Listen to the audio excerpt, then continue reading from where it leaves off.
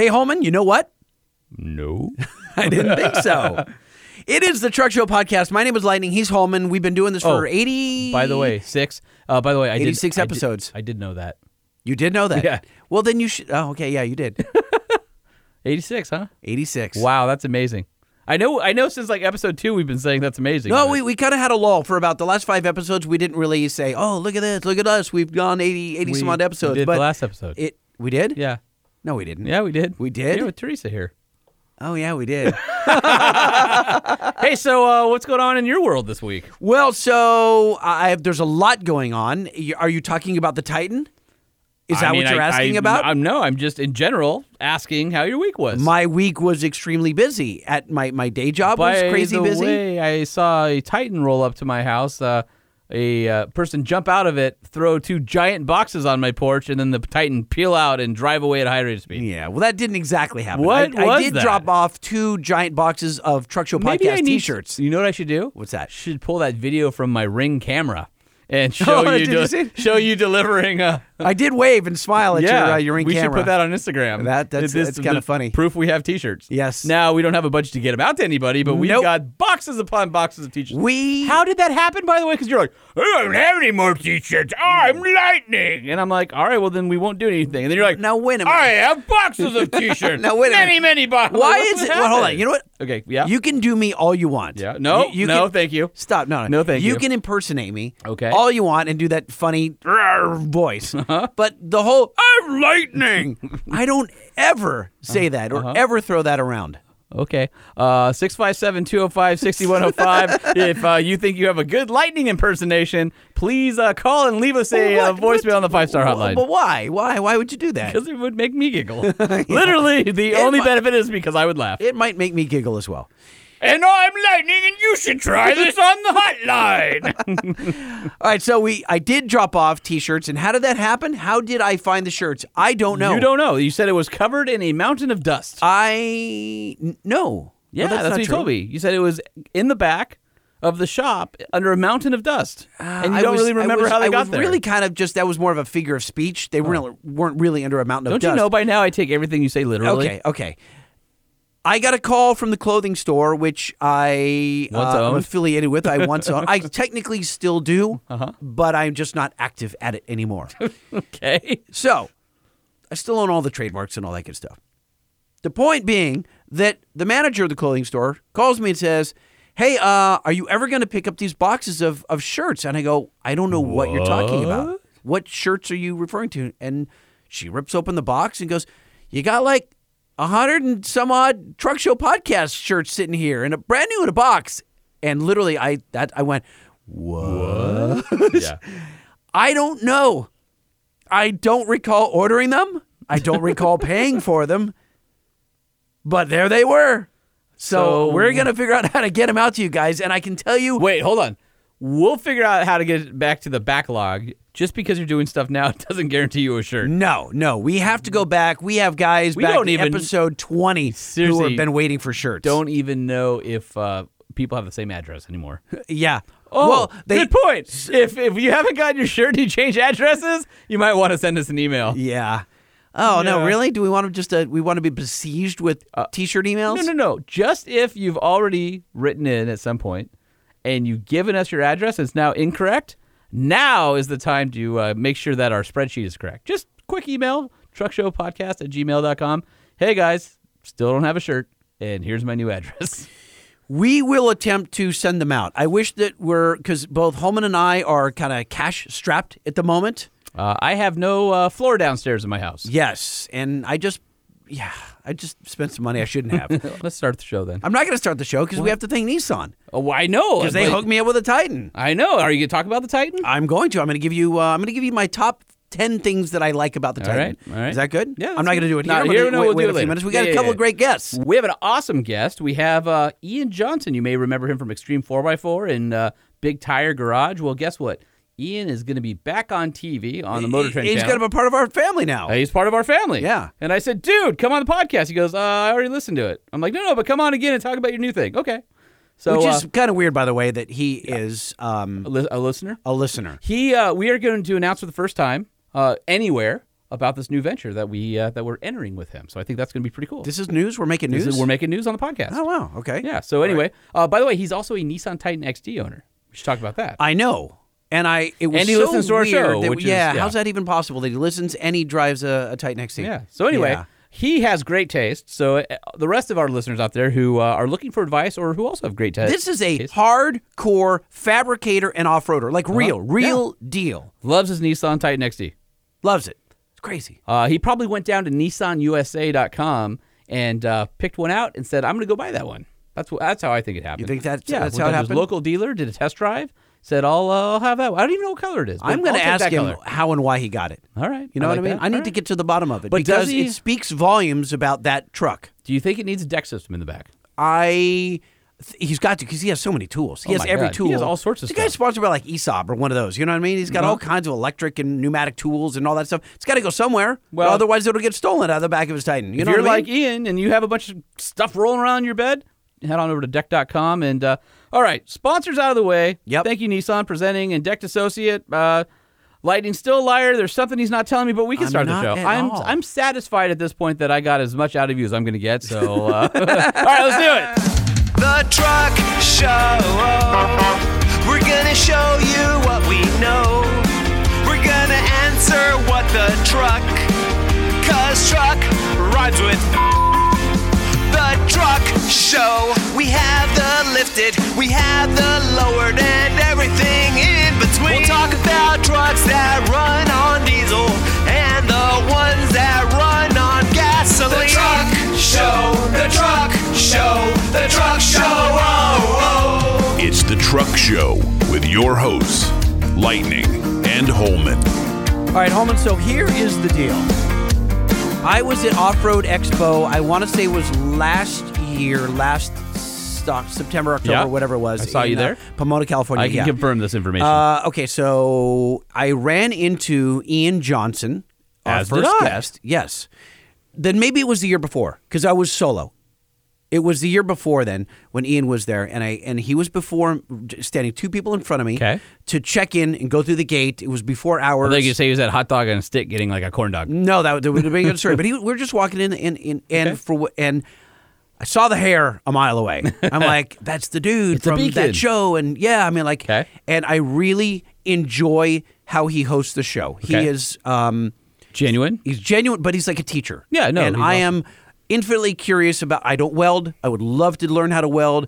I don't fabricate. I would love to learn how to fabricate. And after watching episodes of his show, or the older shows, I should say, that he hosted, I felt like I could go out in the garage and actually weld. I could actually fabricate after watching him. So he's got a really unique knack. So I'm behind him in the line to get our wristbands and go in, and I fanboy out, and I don't know what to say. Really? You And went, I'm you went telling cold? you, You froze up? I'm telling you, I have been in the studio with Coldplay, Motley Crue, Madonna, Jay-Z, Ozzy, all of the big rock stars. Was it because it was in person? No problem. I have no problem All right. walking up and shaking Jay-Z's hand. We have to call but him. Are you going to be okay? I'll be fine. I'm just saying, at that moment, it was weird. I walk up and I'm like, I wanted. Ian, No. Jay. Is that how that I happened? wanted to compliment him. Okay. Just say, great show. I really enjoy it. And I just, And what came out? nothing. Love hair, No, no, Jay. Goodbye. Nothing. No? Just said, that's that dude. All right. I don't know what to say to him. Well, I hope you have something to say to him. And you know I what got you're talking- plenty to say All right. now. That well, was 2 years ago. Well, let's call him. yeah. Gather your thoughts. I'm going to dial. Well, I got a right laundry now. list of stuff to ask him now. All right. Well, let's do this. I'm full head of steam. All right, dial and smile.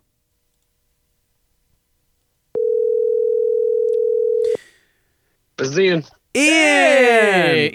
Ian, our buddy Ian. What's up? Lightning and Holman Truck Show Podcast. How you doing? I'm doing good. How you guys doing? Fantastic. Can you talk? Is this a good time for you?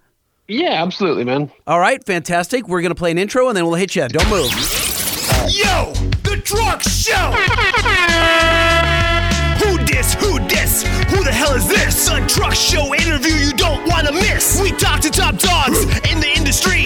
How'd you blow up? How'd you come to be? Who dis? Who dis? Truck Show represent. See, who dis? God. We sound like a janky morning show, don't we? No, No? we sound awesome. No, Oh, we we sound do? like the Truck Show podcast. Really? Okay. And All we've right. got our buddy Ian Johnson on, who, by the way, is also a listener of the show. Absolutely. Well, Absolutely love it. He was before this episode. Well, let's hope not. I mean, I hope this makes him want to listen to it more. I hope so too. What's up, brother? Not much. How you guys doing? We're Fantastic. doing all right. How's that old Nissan Titan XD Cummins working for you these days? You know, it's doing well. It's like it's at 70. I got like 77,000 miles on it right now, You have and it's still rolling 70,000 strong miles? in tone. It's probably half of that with a trailer on the back. It's across the country at least 3 times, towing Jeeps to different stuff. So yeah, I love that truck. It's a great Gosh. truck. What mods have you done to that thing? Anything, or is it bone stock? It's bone stock. I did like leveling kit, wheels, tires, stuff like that. But aside from that, it's just bone stock. But so it's still just rolling normal. Did we talk ever? I think it might have been in person or on. I don't know, but I feel like we at some point discussed with you. We wanted to know what was the reason you ended up with a Nissan Titan. You know, you had everything. Well, to we choose talked to from. him at Off Road Expo last year. That's where it was. Yeah. Okay, it was Yeah, Off-Road Expo. I Expo. knew it. And I don't Yep. recall the answer, though. No, Why did you choose the I Nissan? saw Ian in the Bilstein booth, and he's like, "Hey, I listened to the show." I'm like, "You're a liar." And he goes, "And I have a Titan XD." I go, "You're a double liar." Yeah. And so we had a chance to catch up, and then I guess the last time I saw you was Moab at the Cummins get together, and you pulled in your old truck there. Yep. So the Titan I had a Ram 2500 before that, tradesman. It was a good truck, and I did a bunch of mods to it. So it was a short bed crew cab. It was a 13, so it was a newer model. I did a dual rear wheel conversion on it, and had big American Forces on it and all that kind of stuff. And it was a good truck. I liked it, but I didn't borrow.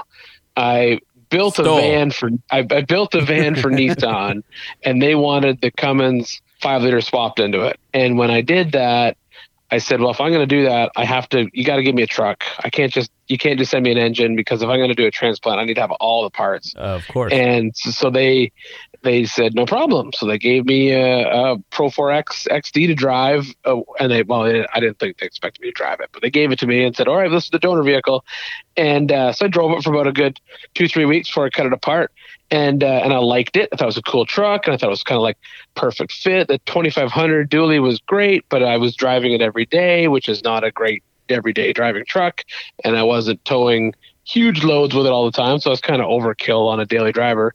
And the XD, when I drove it sort of felt like it was perfect for that middle of the road, kind of like I want to drive a truck every day, but I still sometimes need to pull, 15,000 pounds on the back of it. So I just went in, traded in the 2500 on the XD, and I thought, well, if I don't like it, I'll just get another one. But had it for 2 years, and I love it. Love that truck. 77,000 miles Yeah. later, man. That's awesome. And so you're pulling. Is it a flatbed that you're pulling the Jeeps behind it on, or what?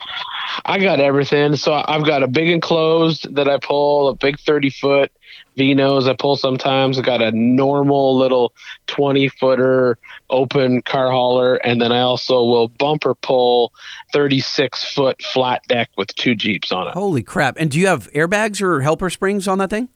I got bags in the back because that was the only thing that it had to have. And I think mainly it needed the bags in the back because I put the leveling kit on the front. So when you put if you bumper pull a big trailer with a leveling kit, it really squats it down in the back. So if I added bags to the back, and then aside from that, that's all it needs to tow, and it'll pull that all day long. Whose bags are? I'm just curious. Are they I Firestone? did Firestone kit. The Ride Firestone Right. kit. Yeah. Yep. Those are great, solid, easy to use. So I got a question. Yeah, it went in super simple. Should we tell our audience who we're talking to? No, I, I mean, don't think so. We should have him guess. I think we assume that everybody knows who Ian is, and we certainly do. I think if you're in the off-road world, you do. they've seen his hair. For sure, for Right? sure. It's like your favorite Canadian with the wildest hair that you've ever seen, and then you go, "Oh, I know that guy." Yes. You may remember him from such places as Monster Garage episode 35, Extreme 4x4. Wait. What episode 35? What'd you build, Ian? I built a Santa Claus parade float. Yeah. that was banned from the Rose Bowl parade. No way. No, what? what? Oh, you gotta tell us that story. So the original plan was we flew down to LA. This was back when I was still a teacher in Canada, and that was my first sort of TV gig. I went down there, and we were building a float, and our job was just to build the skeleton and get the car running, and it was going to go in the Rose Bowl parade. It was because at that time Monster Garage was huge; they could do whatever they wanted. And so half of the team was guys that's their job. They build floats for the Rose Bowl. So that was the whole idea. And then the minute that the Rose Bowl committee found out that it was a dead Santa Claus that got candy from a pan, they said, yeah, no, you're not sending a dead Santa Claus to the Rose Bowl parade. So it got banned from the Rose Bowl parade, and then ended up in a different Christmas parade in Long Beach, California. Oh, was you the were the Doodah Belmont Shore. Is it Belmont or? It was the Doodah. Yeah. Oh my the gosh. Doodah parade. Yeah, dude, the Doodah Parade's awesome. For those of you who have never been to the Doodah Parade in Long Beach, It's a freak show. It's a total freak show. It's like the Misfit Toys of parades. That's literally what it is. and it's Toys. awesome. Like Yeah. if you want to see a community come together and just let their freak flag fly, that's the place to go, man. Yeah. What was the donor vehicle on that build? Because they always started with Monster Garage was take some weird ass vehicle that shouldn't be a lawnmower and turn it into a lawnmower. You know what I mean? Yeah. It was an '86 Pontiac Firebird with a Ferrari Testarossa body kit on it. Yeah. Oh, solid. Oh, some would argue that was the best version of the Firebird. Do you remember the Fieros right before they died? It's typical General Motors, right? Right when you get the car right, so like the last year Fiero was like the better year, had the better engine, and Sure. you fixed up a bunch of stuff. But I remember everybody and their mom, like that was the base for all of the Miami-based Yeah. body kits. You know, Yep. Ferraris The and Lambos. super short Lamborghinis. Yep. Yep. Super short Lambo, mid-engine. It's so funny to see those things. They crop up on eBay every once in a while on Craigslist, and it's hilarious to see one. I've done a few V8 swaps in them over the years, so that I was. Oh, they got a There you haul go. ass. Yeah. I yeah, mean, they they're weren't. fun to drive. The chassis and stuff wasn't really that bad. It's just all the General Motors stuff around it that was pretty Yeah. bad. Yeah, they had a bad habit of burning to the ground occasionally, but Well, I mean, if you gotta pick on You something, take the pros with the cons. You know what I mean? that's right. That's right. You know, that's Fiero life right there, my friend. Ian, tell me about getting. We're going to hit everything. We got a few minutes with you, and we're going to get to the new show, Four Wheeler on Motor Trend. But we got to do some backstory. Oh, first. is that why we have Ian on? That's exactly why we have. okay. Yes. We should probably hit that. At So some there point. is a game plan. We're gonna back here. into it though, right? Exactly. Okay, Yeah. got Well, it. eventually we're going to get the beep beep tone as we get in all there. right. Yeah. You ready? Tell me about getting that call to be on Monster Garage, because you just kind of blew it off where you said like you glossed over it, which is it was a massive show. The beginning of kind of this. Now there's so many automotive programs on various. It was really networks. a pioneer. It was the yeah. pioneer, Yeah. and it was a misfit cast. And Yeah, it was different cast every week, and I mean it was crazy because it was legit. I just applied online and No way. filled up, I filled out the application on the internet and just I had watched a couple of the shows and I You just thought I could answered do a bunch that? I just answered a bunch of questions and then they phoned me and I answered the phone and I got a phone call and they're just like, yeah, I just want to talk to you about a couple builds. They gave me like 3 different builds they had coming up and they couldn't tell me what they were, but they kind of gave me some hints. They're like, well, we're building. Do you have any experience building this? Do you have any experience building that? Do you have any experience And building of course, this? you lied to them, right? Well, no, the cool thing was, I mean, the reality was I was a high school auto shop teacher. So like every God year, bless you, by the way. high schools have parade floats built by the shop class. So when he was like, do you have any, he goes, this is a long shot. Have you ever built a parade float? I was like, I've built a lot of them. And he was like, what are you doing building parade floats? I explained it to him. He goes, all right, well, I guess you're going to come to Long Beach in October then. We'll see you then. So and then that was it. Was your hair that tall at the time? No, I was shorter back then. The tall hair started, this is a side story, but the tall hair started as my son started getting taller. I teased him that I was like, no, man, at the time, I think I just let it grow like a little bit longer than I had originally planned on it. And I kept telling him, I was like, no, the hair counts, man, the hair counts. And I just let it go. And then it just sort of stuck after that. We just sort of let it stay after that. Does it stick up above your welding mask? Yeah, I mean, I have, it will. Yeah, but luckily I use a non-flammable gel, so it's all good. Has anybody ever seen you without gel in your hair? Yeah, I look like Chris Farley, I'm told. So I've done a couple Instagram videos. If you dig deep through Instagram, you'll find like a video of me showing how I spike my hair, because everyone thinks it takes like 8 hours, but it takes like 30 seconds. So I did a couple Instagram videos where I just start with like no gel in the hair and spike my hair. When somebody saw the video and the comment was when they saw me without the spiked hair, they said, man, I thought Chris Farley was alive again. So Living in a van down by the river. That's right. Yep. I mean, everybody needs that signature look, and you kind of found it by accident. But look, when you look at rock stars, Bono has the signature glasses, or Deadmau5, has the big mouse head. You have those really gnarly faded ink blot tattoos on your arm? Is that yours? No, they're Okay, not really ink blots. I mean, it's a chick rolling around in cash on a leather bed. That is my tattoo. I mean, it was that Yes, at it some was point. that, right. By the way, at Ian from Big Tire Garage. So we should talk about Big Tire Garage, too. We should talk about what was the transition from getting your shot on Monster Garage and then flowing into, I guess, Extreme 4x4 came after that? Yeah, that's the first one. So the production crew is really cool in LA. I'm still friends with a couple of guys to this day. And I went back to Canada and I went back to teaching shop class and it was all fine and dandy. And then one of the producers from the show shot me an email at the time and he said, "Hey, there's a production company in Tennessee. They're doing the same thing. We're on ads online and they're going to run some commercial space.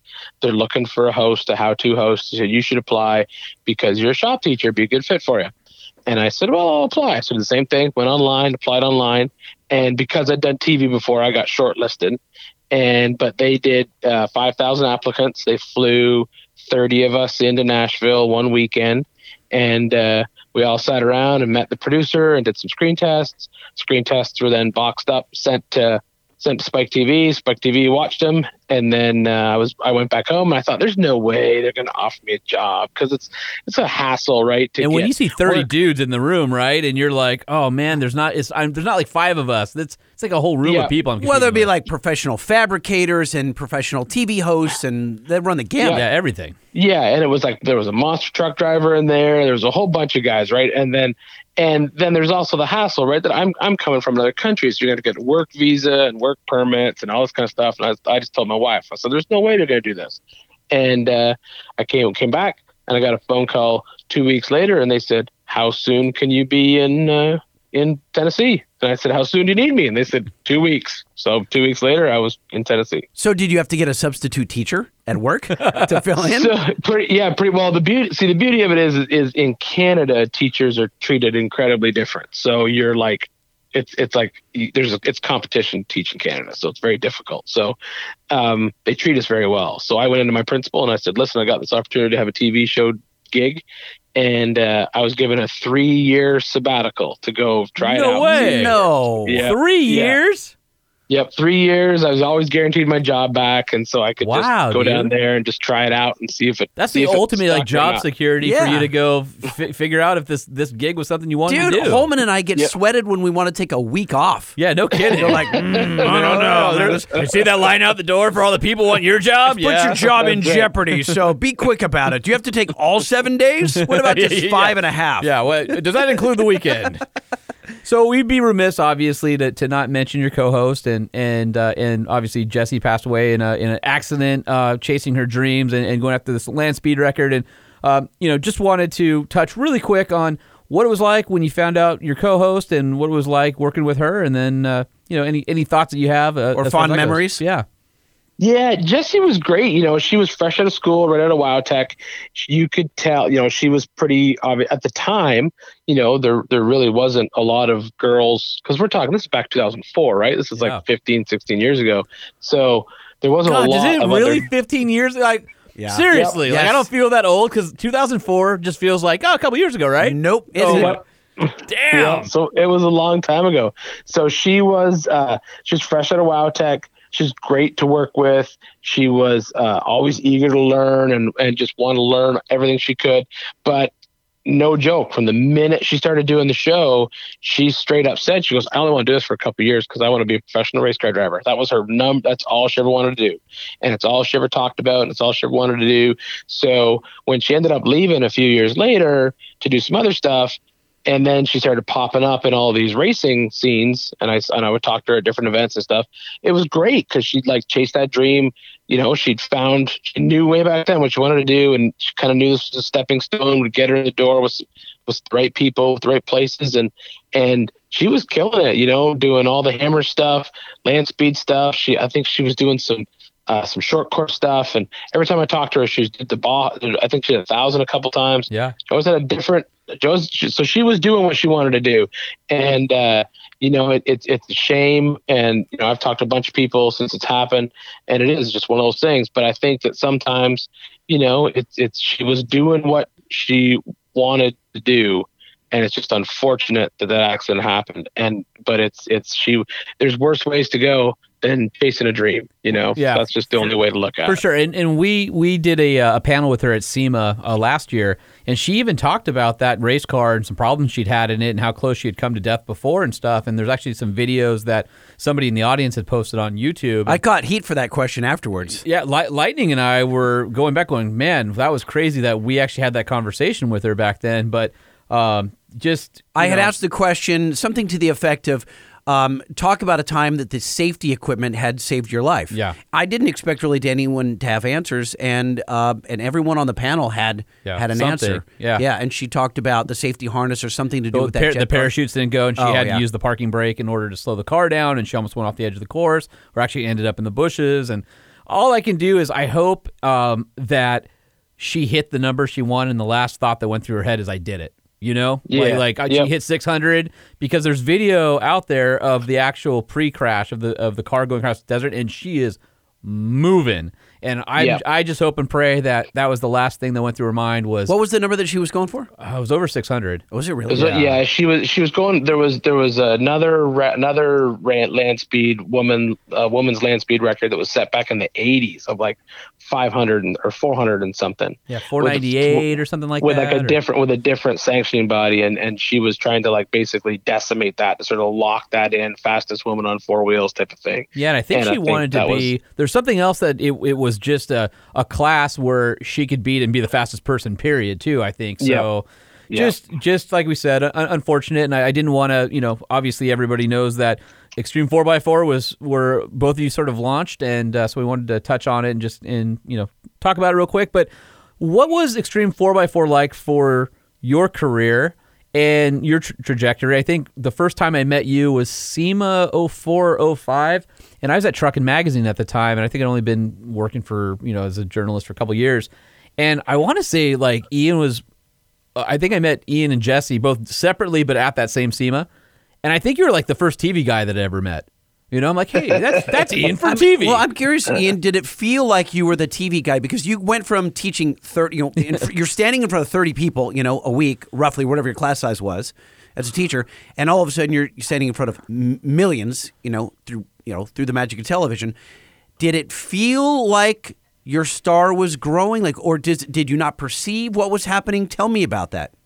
No, I was fortunate. So I think that, the reality is people take to a job on TV different ways. And I've been fortunate with the fact that when I was a high school shop teacher, I did that for almost 9 years, and I taught in a small town. So everyone knows who you are, because you've either taught them or their brother or their cousin or their sister, or that's just the reality. So I was very used to spending my time walking around and everyone knew who you are. I see. So the transition for me to be walking through an airport and someone saying, hey man, and I love your show, whatever, it didn't feel weird. And I also didn't feel like, oh, I'm really important now, I'm on TV. At the end of the day, we always used to joke, me and there's anyone I know, I tend to gravitate towards people have that same sort of feeling in the industry, right? It's like, hey, it's just a cool job on TV. Because the reality is there's people out there with way more important jobs than I have. And that's what we always joke with. It's somewhere somebody right now is saving a baby, and I am rebuilding a transfer case. With people watching you, critiquing your every move. I wouldn't hold the wrench that way, right? Well, but the difference, I think the only difference is that now you're signing autographs. Well, before you were walking down the street and we're like, Ian, what's up? Because you know the guy in town. But now it's Ian, what's up? And you don't know the person, and then they want you to sign something. Nobody wants to sign anything anymore. It's all selfies now. Oh, well, there you go. Yeah, that's true. A lot of selfies. So yeah, but I remember, and then obviously, we've crossed paths many, many times over the years, just doing our thing. And it's funny because you never really slowed down. And I think there's a lot of people who kind of taste television and that fame. And then their show ends, and then they're sort of nobody's like chasing that rabbit. Or they wait and they get another show that's slowly rated, and they just are hunger to be on TV again. Yeah, but it's like we've seen, Ian's been a spokesperson in the industry. He's got this new 4-wheeler gig we'll talk about here coming up. You have Big Tire Garage. You've always been busy and always kind of had your hand in something since then. So I've always admired that about you, is that the drive was always there to keep being involved in the industry. Yeah, I think the cool thing about it is, that's when I started working and doing Extreme 4x4, the cool thing about that company was the guy who owned it was his name was Joe St. Lawrence, and you couldn't ask for a better guy to work for in your entire life. Anyone who's worked for him would say that. But the cool thing about him is he always had the same rule. He always said, hey, listen, we're making TV shows, but our main thing here is to help the automotive aftermarket grow. Because if the automotive aftermarket grows, everyone sells more parts, more people build vehicles, more people watch your shows. His theory was always, the rising tide lifts all ships. We're here to help everyone build. And he sort of just ingrained that into everyone who would be willing to sit down and talk to him and listen and understand the business. And he was always really open with anyone who wanted to sit in his office and drink wine and talk about, media companies and media companies. He was a big wine drinker. So it was media companies and the changes of the industry. And he'd lived through it all, so he'd been in this business forever. And he was a great guy to be able to sit back and learn from and just sort of understand that, you can have a job in TV and it flares up, flares down like you were talking about, or you can look at it more as all right, you can be a steward in the industry and last a long time, help a lot of people, help people grow their companies, help people chase their dreams of building whatever they want to build. And that's just a better, longer lifespan that you're going to get. And I've just been fortunate, like it has been. It's knocked on the door at 20 years since I've been doing this. So it's been good. It's been really, really good. Most of your builds, your show involvement, such has been off-road. Was that a passion, or do you also build hot rods or stuff we don't know about? Because your public persona is largely off-road trucks, etc. Yeah, that's all I have. I'm from Canada, man. It's a requirement to have a four-wheel drive. That's just the way it is, man. If you don't have a four-wheel drive, you're not getting to work for 8 months out of the year. So that was my specialty when I was a mechanic. I was an automatic transmission and driveline specialist. So all I did was build transmissions and rebuild transfer cases. I started doing hot rod stuff. I still have my first car. It's a 74 Volkswagen Beetle. It's all Cal Custom, slammed down, looking all cool. Nice. And I'll work 1 month out of the year. Actually, you're in Tennessee now, so you probably drive it a lot more than you could. I can drive it a lot now, yeah. But so that's the one car that I have. It's different, but I've always had Jeeps, and my first four-wheel drive was a Jeep, and I've always loved them, and I think they're great.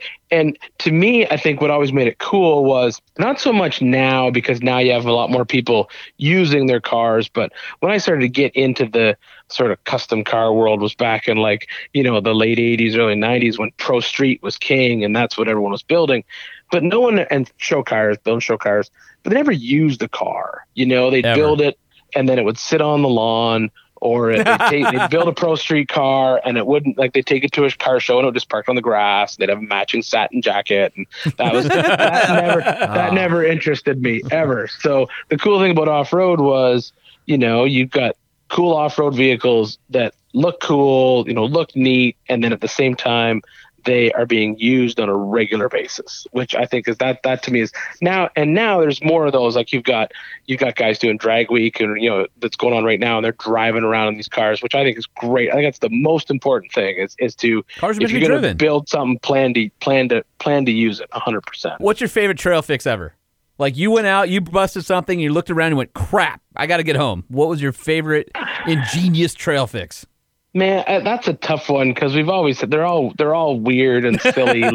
It's probably more just how, it's not even a trail fix. It's just the fact of getting it off the trail. I mean, we've broken, we've taken trucks out and literally broken transmission cases in half on trying to hit serious that hills. Is next level, by the way.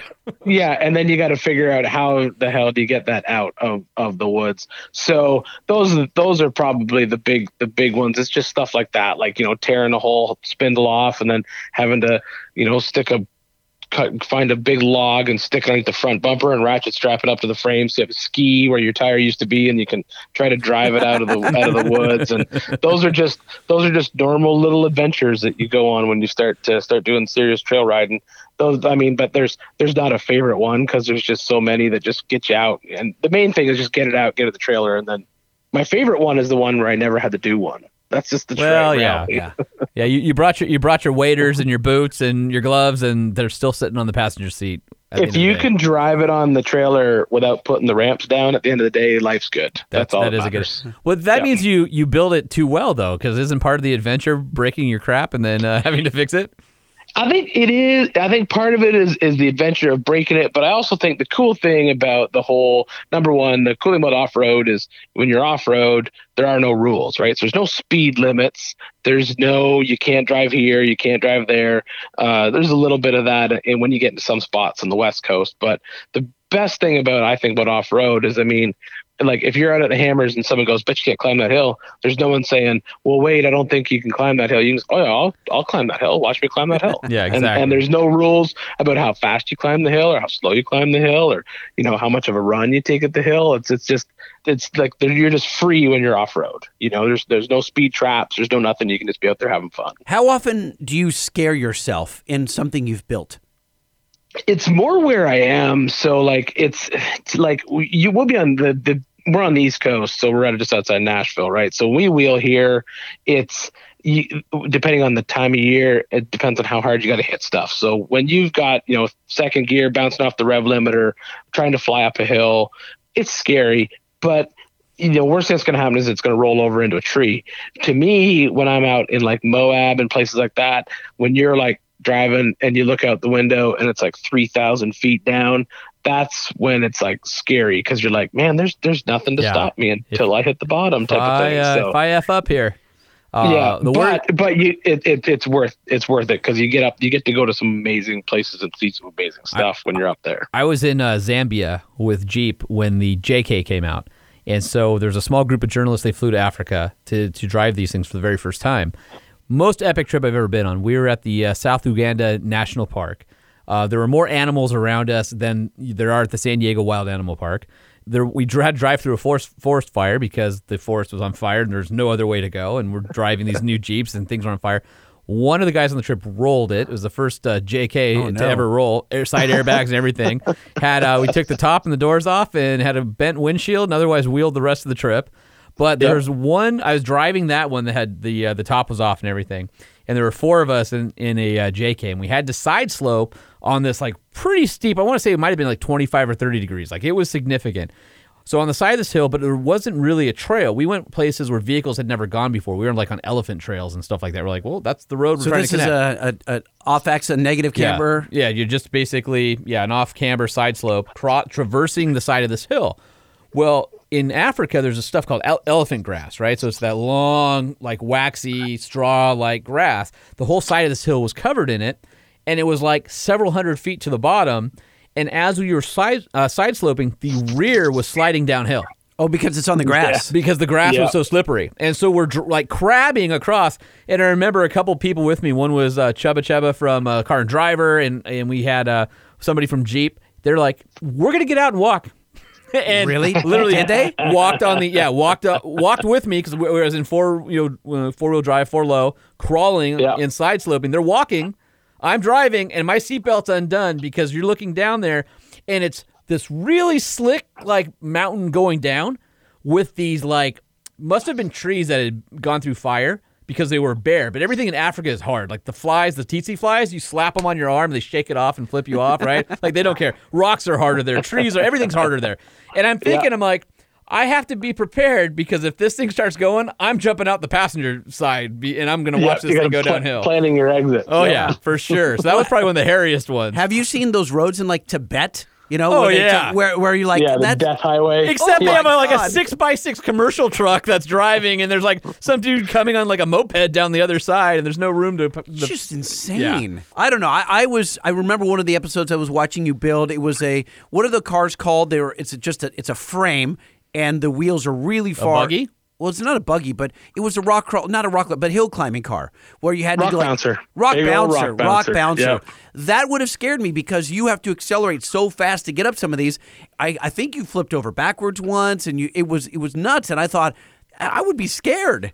You look pretty confident, but I don't know. I thought it's an adventure, but The magic of editing. but he built the damn thing, and now he's testing it. now he's and- going, well, hope my welds are good.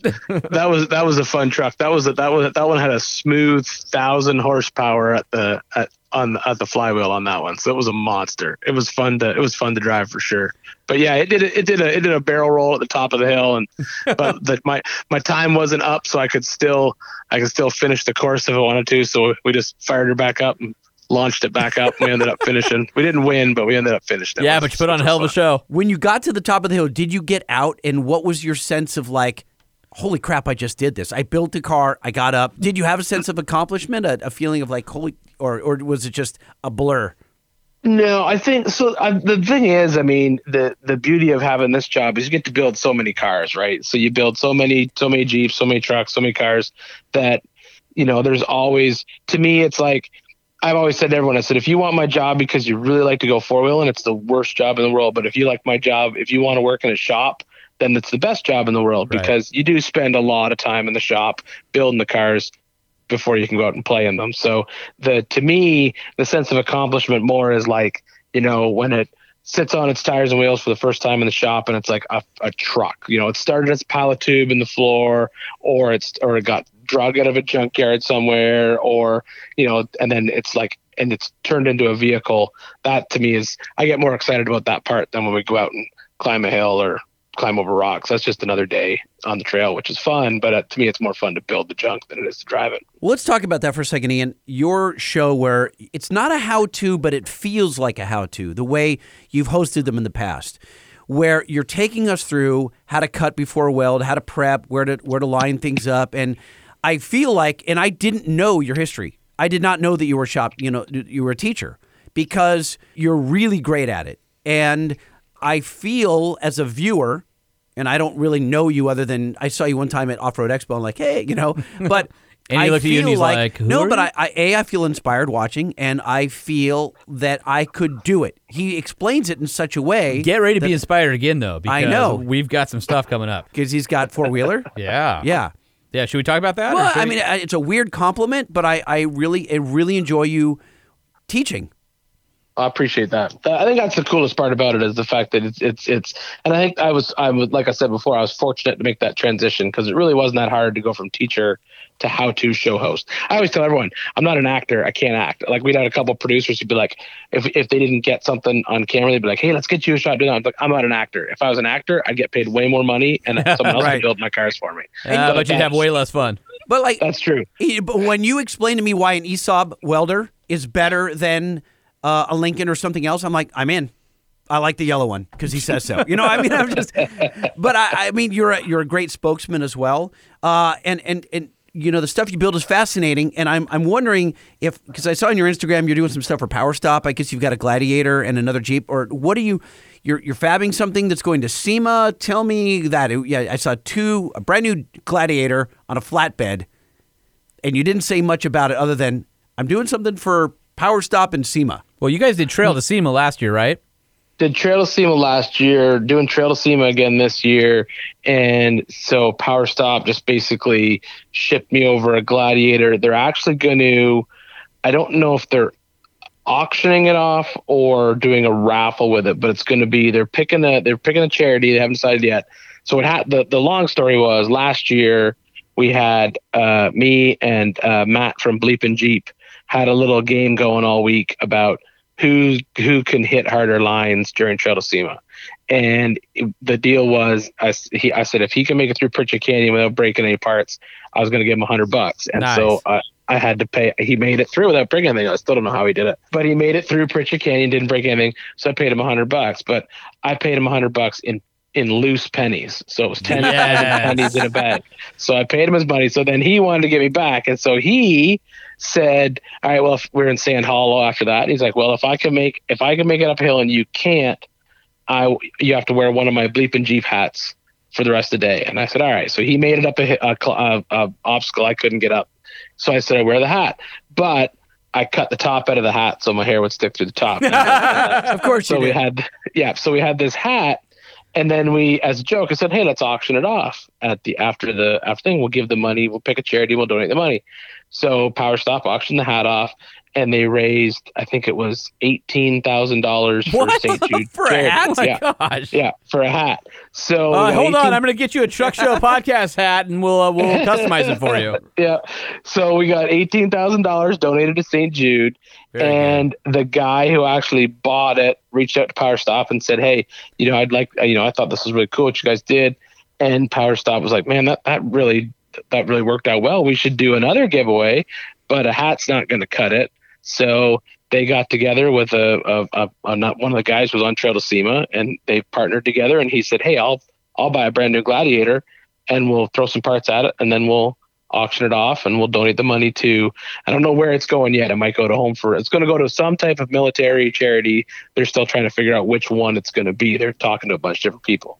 So that one will be, we're just going to throw some parts on it, get it done, and get it out for Trail to SEMA, and then auction it off. They're like, Ian, build it and wheel it, but don't wheel it. We have to give it away. Yeah, right? Well, I'm not. I don't think I'm going to take that one on Trail to SEMA, because that's just like I think they're amazing. I think they're awesome, but I don't want to be responsible for any damage. That's a lot. That's a lot of responsibility. Are you doing anything special to it that we should know about, or is it? It's just going to be lift, tires, wheels, axles. It's a Rubicon, so it's already pretty stout as it is. It's got 11. The guy who bought it was like, we're going to put no miles on it. So it's got 11 miles on it right now. And so it's just going to get, bumpers. The Rubicon is a pretty good Jeep platform to start with. Yeah. So wheels, tires, lift, bumpers, winch, all that kind of regular stuff. Nothing crazy. So talk to me about the tetanus magnet that you were driving last year at tetanus magnet at Moab, or earlier this year. That thing was awesome. I think when I saw you roll up, you had no doors and you had a headset on. Yeah, well, it's got no windshield, but yeah, that's how we roll. But yeah, I think this year in Moab, I brought my shop truck out, it's basically it's all new, looks old. It's an Aqualoo aluminum body on a custom chassis. Oh, I didn't realize that was an aluminum body. Yeah, it's just made to look like an old body. Yeah, it's just painted to look like an old shop truck. My buddy Kevin Tates painted it for me, and he did like a faux Tina paint job, so it looks kind of old. So they do the cab closeouts and everything in the bed, or did you have to modify that stuff? That's a cab and a bed from Aqualoo. That's 100%. Wow. You just order it from them, and they ship it to you. So it's like a bed, and they offer that bed in like 3 different lengths. There's like a short, medium, long. That's the medium bed.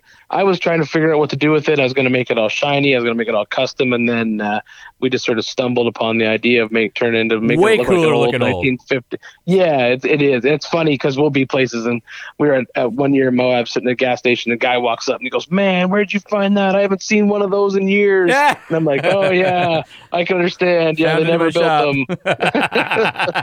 But yeah, no, that's a great truck. I mean, that truck has been everywhere. I've had it for, I built that thing like 8-9 years ago. So what engine's in it? It's a 5, just a stock 5.3 turbo 400, Dana 300, and then custom 14 bolts front and rear. So custom chassis, or what did it start out as? Started with 2 frame rails, just 2 aftermarket frame rails, and then just built from there. Damn, dude. Of course, because he's a fabricator. Of course. Well, We'd expect nothing less. Speaking of 2 frame rails and fabrication, we should probably talk about this new venture that Motor Trend is doing with Ian and my group, Four Wheeler Network, and his new show, Four Wheeler.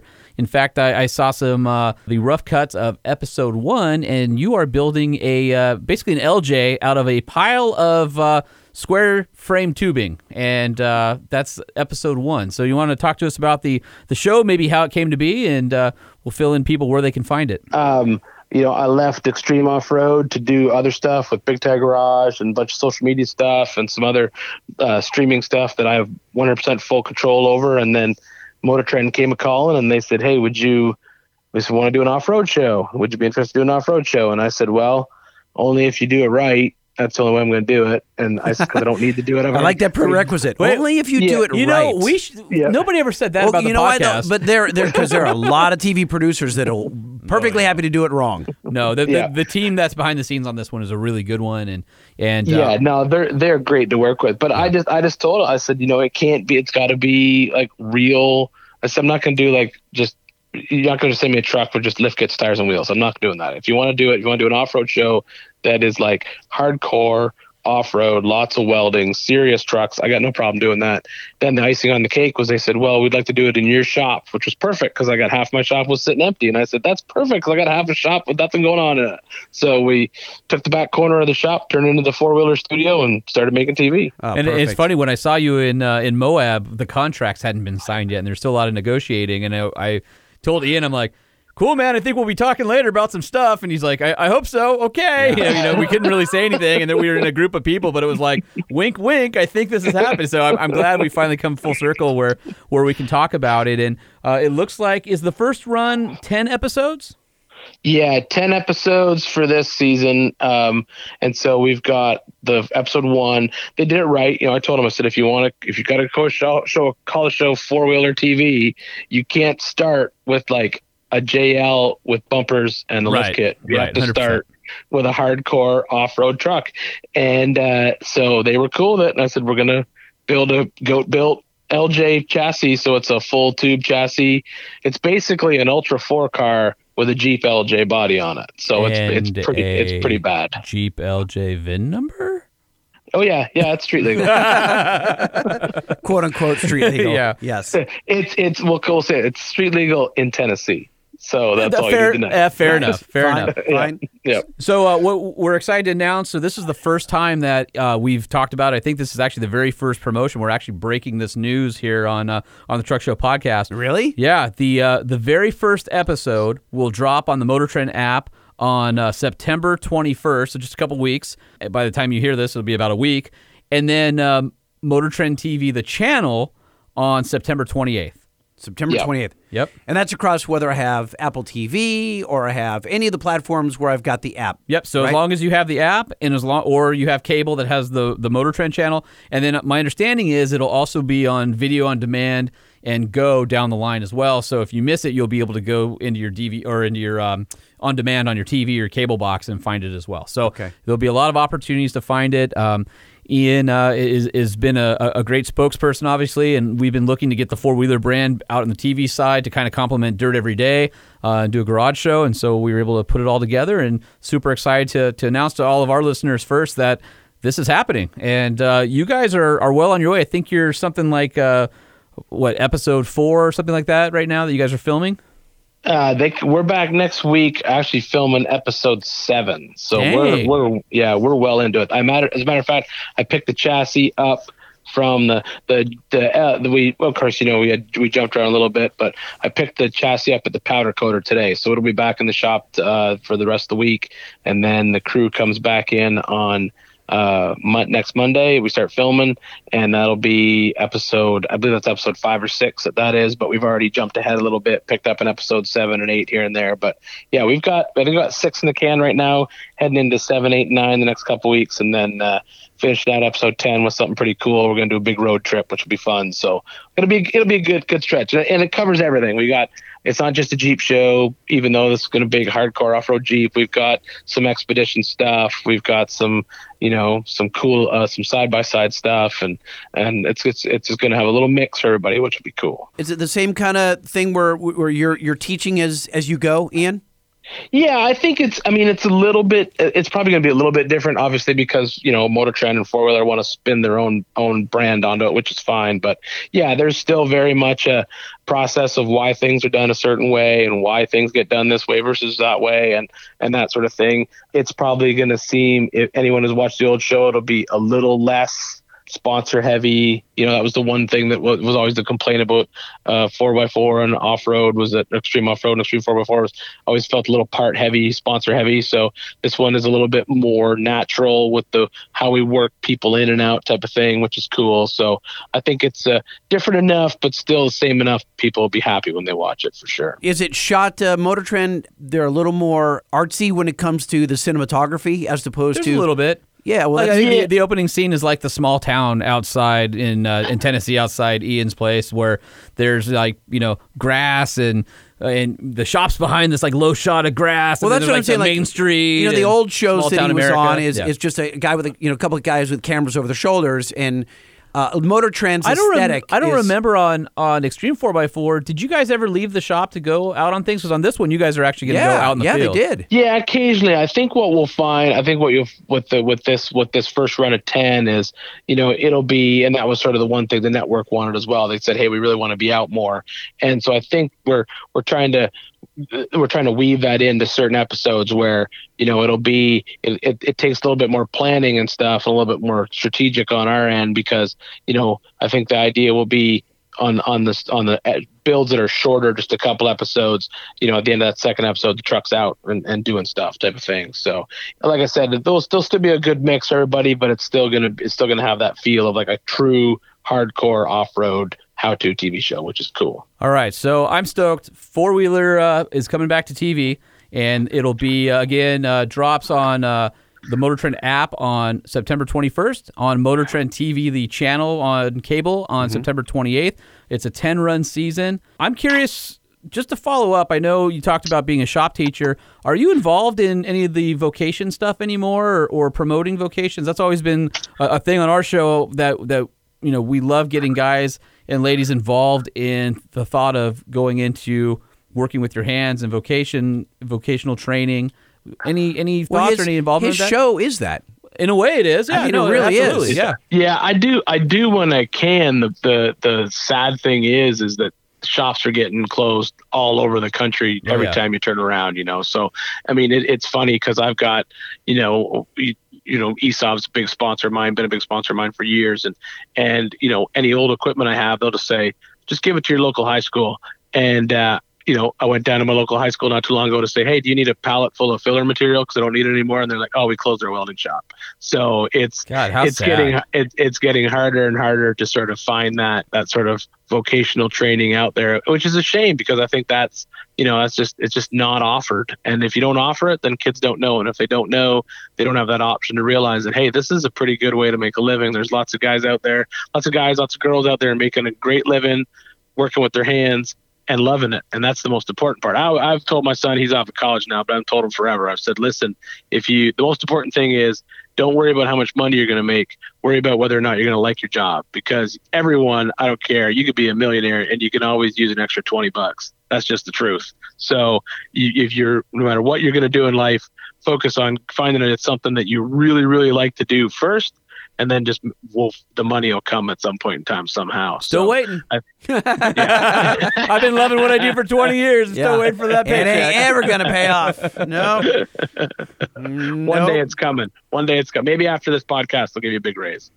Not likely. Not likely. I appreciate the vote of confidence, and we definitely appreciate you being one of our first listeners. I mean, you've been listening almost since the beginning, right? Yeah. I remember it popped up. I don't know where it popped up on one of my, unless I drive a lot. That's why my truck has 70,000 miles on it. So, because we tow a lot. And I can only listen to music for so long, so I churn through a lot. And then I also listen to podcasts in the shop, because that's just, I'll listen to. Yeah, sometimes you just need spoken word, especially out on the highway. Like, you get tired of like the hourly rotation on Sirius or whatever. Yeah, exactly. So I started scrolling through podcasts for the longest time, and once you get through that playlist, it's just like, you might also like this podcast. I'm like, oh, let me listen to that one. That'll be fun. You got my curiosity up. Other than the Truck Show podcast, what other podcasts are you listening to? What type of content? Is you like murder porn? Or like almost. So it's gonna be funny. So I'll get in binges, right? So I got on this binge of this one podcast for a while called Crime in Sports, which was fun. Oh, that's kind of cool. What is it all about, OJ? No, funny, they never do OJ, but the whole theory is it's two guys, and they're both comedians, and they have a straight man and a funny. They play off each other very well, but they take like somebody who's an unknown sports, or maybe they're a known sports person, and they follow their sports career as it rises and then arcs and then completely falls apart, usually revolving around some sort of crime that they commit while they're at the peak of their sport. And it's every sport. It's like boxing, water polo, everything. So it's a fun one to listen to. So I got stuck on that one for a while. I listened to and then they have a spin-off called Small Town Murder. I don't know if you've heard of the podcast Crime Town, which is totally fun to listen to. It's all about there's one about Detroit. which is covers all the crazy mayors and all the Dude, underground Detroit, illegal activity. that is a corrupt place, It is. man. That's Yeah, ripe and so- for content. Dude, seriously. Yeah, and they do a whole series of like 40 years of Detroit. All right, I got to do that so- one. Yeah, Crime Town is good. And then the other one the other season they did was a New England town, which apparently was like a hotbed of the mob. And they talk about how this guy like basically rose up through the mob and then became the mayor of the town, which is amazing. Dude, so I'm not hearing any other automotive podcasts. I'm feeling pretty confident here. We're in good company. I think. drive a lot Yeah. too, and I'm always looking for other podcasts to listen to, and I've got some good ideas thanks to Ian here. Yeah, it's sometimes you just gotta listen to something different. It can't always be cars and stuff. So that's what I try to look for when All I'm right. digging for a podcast. That's But fair. yeah, you Two guys last are questions. you guys are definitely in a Not good two last rotation questions. in there. Not two last questions. No, I we're got gonna end with I've got this. 5 questions to end it, but you do your questions first. Okay, I have just 2 quick questions. What was your favorite truck build? My favorite, it's a tie. The 715, which is the M715 former military truck. We call it Love those Lockjaw. things. Yeah, and so I still have that truck, so I love it. And then the one right beside it would be the Volkswagen diesel-powered Suzuki. Yeah. That would be, and that's actually going to make a guest appearance on Four Wheeler because a buddy of mine owns it, and so Perfect. it's going to show up next week. So doing some stuff on it. Those so. Volkswagen Samurai conversions are so cool. I mean, Yeah, Sammys and are this- cool anyway, but that's just like a special kind of cool right Yeah. there. Yeah, and this one's bad because it's like I ended up doing a full tube chassis, aluminum body. It weighs like 1,900 pounds. It's so cool. I think that's a freak show. Oh my God, Yeah. it's a freak show. Okay. And my other I have one you got more. one more? Quick one. Okay. What is your favorite tool in the shop? My favorite tool has always will be air powered impact gun. I love the sound because because I remember when I was like 14 years old, I was pumping gas at a gas station. That was my very first job, but I worked at like the gas station across from the cool gas station where all the hot rod guys hung out. I worked at the gas station that sold like worms and fishing tackle, and then across And the like street, old beef jerky with like dust on it. yeah, exactly. And then across the street all day, you could hear guys like changing tires and stuff, and all you heard all day was impact. And I was like, that's the coolest sound in the world. So yeah, that's my favorite tool for sure. All right. Good. I'm good. I'm good with that. I like Yeah. that. All right, Holman, you're up. All right. So, being a transplant to Tennessee, are you a whiskey guy or a bourbon guy? Well, you see, that's where you're wrong. All bourbons are whiskeys, whiskeys, but not all whiskeys are bourbons. So right. yeah, that's a Trick but I question would there. say I'm more of a bourbon guy. All right. I'm a bourbon guy And too. if you followed my Instagram, you'd see that I have a small collection of I bourbon. might have seen a lot of barrels in one of your photos. You were at Jim Beam, weren't you?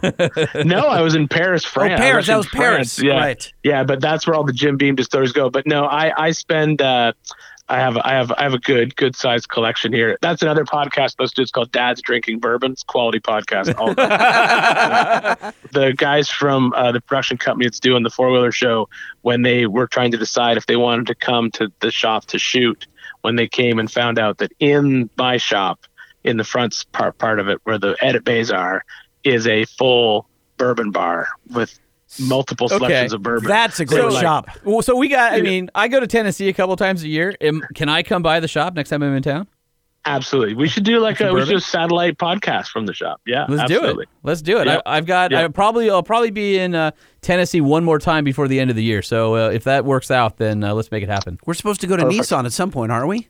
Well, that's why I would be in Tennessee. I know, but what about this guy right here You raising can his hand? you can never leave. You're not allowed I to. can take a Friday off. We do a long All weekend or right. something. All right. I've been talking listen, about going to no, Nissan no. for a year and Listen, a half. Listen, I'm just sensitive to your needs. That's all.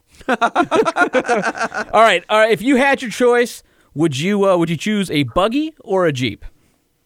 Jeep. It's more versatile, because you can drive. The thing about a Jeep is buggies are cool, but it's on the trailer, off the trailer, on the trailer, off the trailer, anywhere you are. Whereas nowadays, a well-built Jeep, I mean, you can drive down the highway at 80 and then And wheel it still a hard wheel. all Yep. weekend. All right. Yeah, So follow-up question to that: TJ or JL?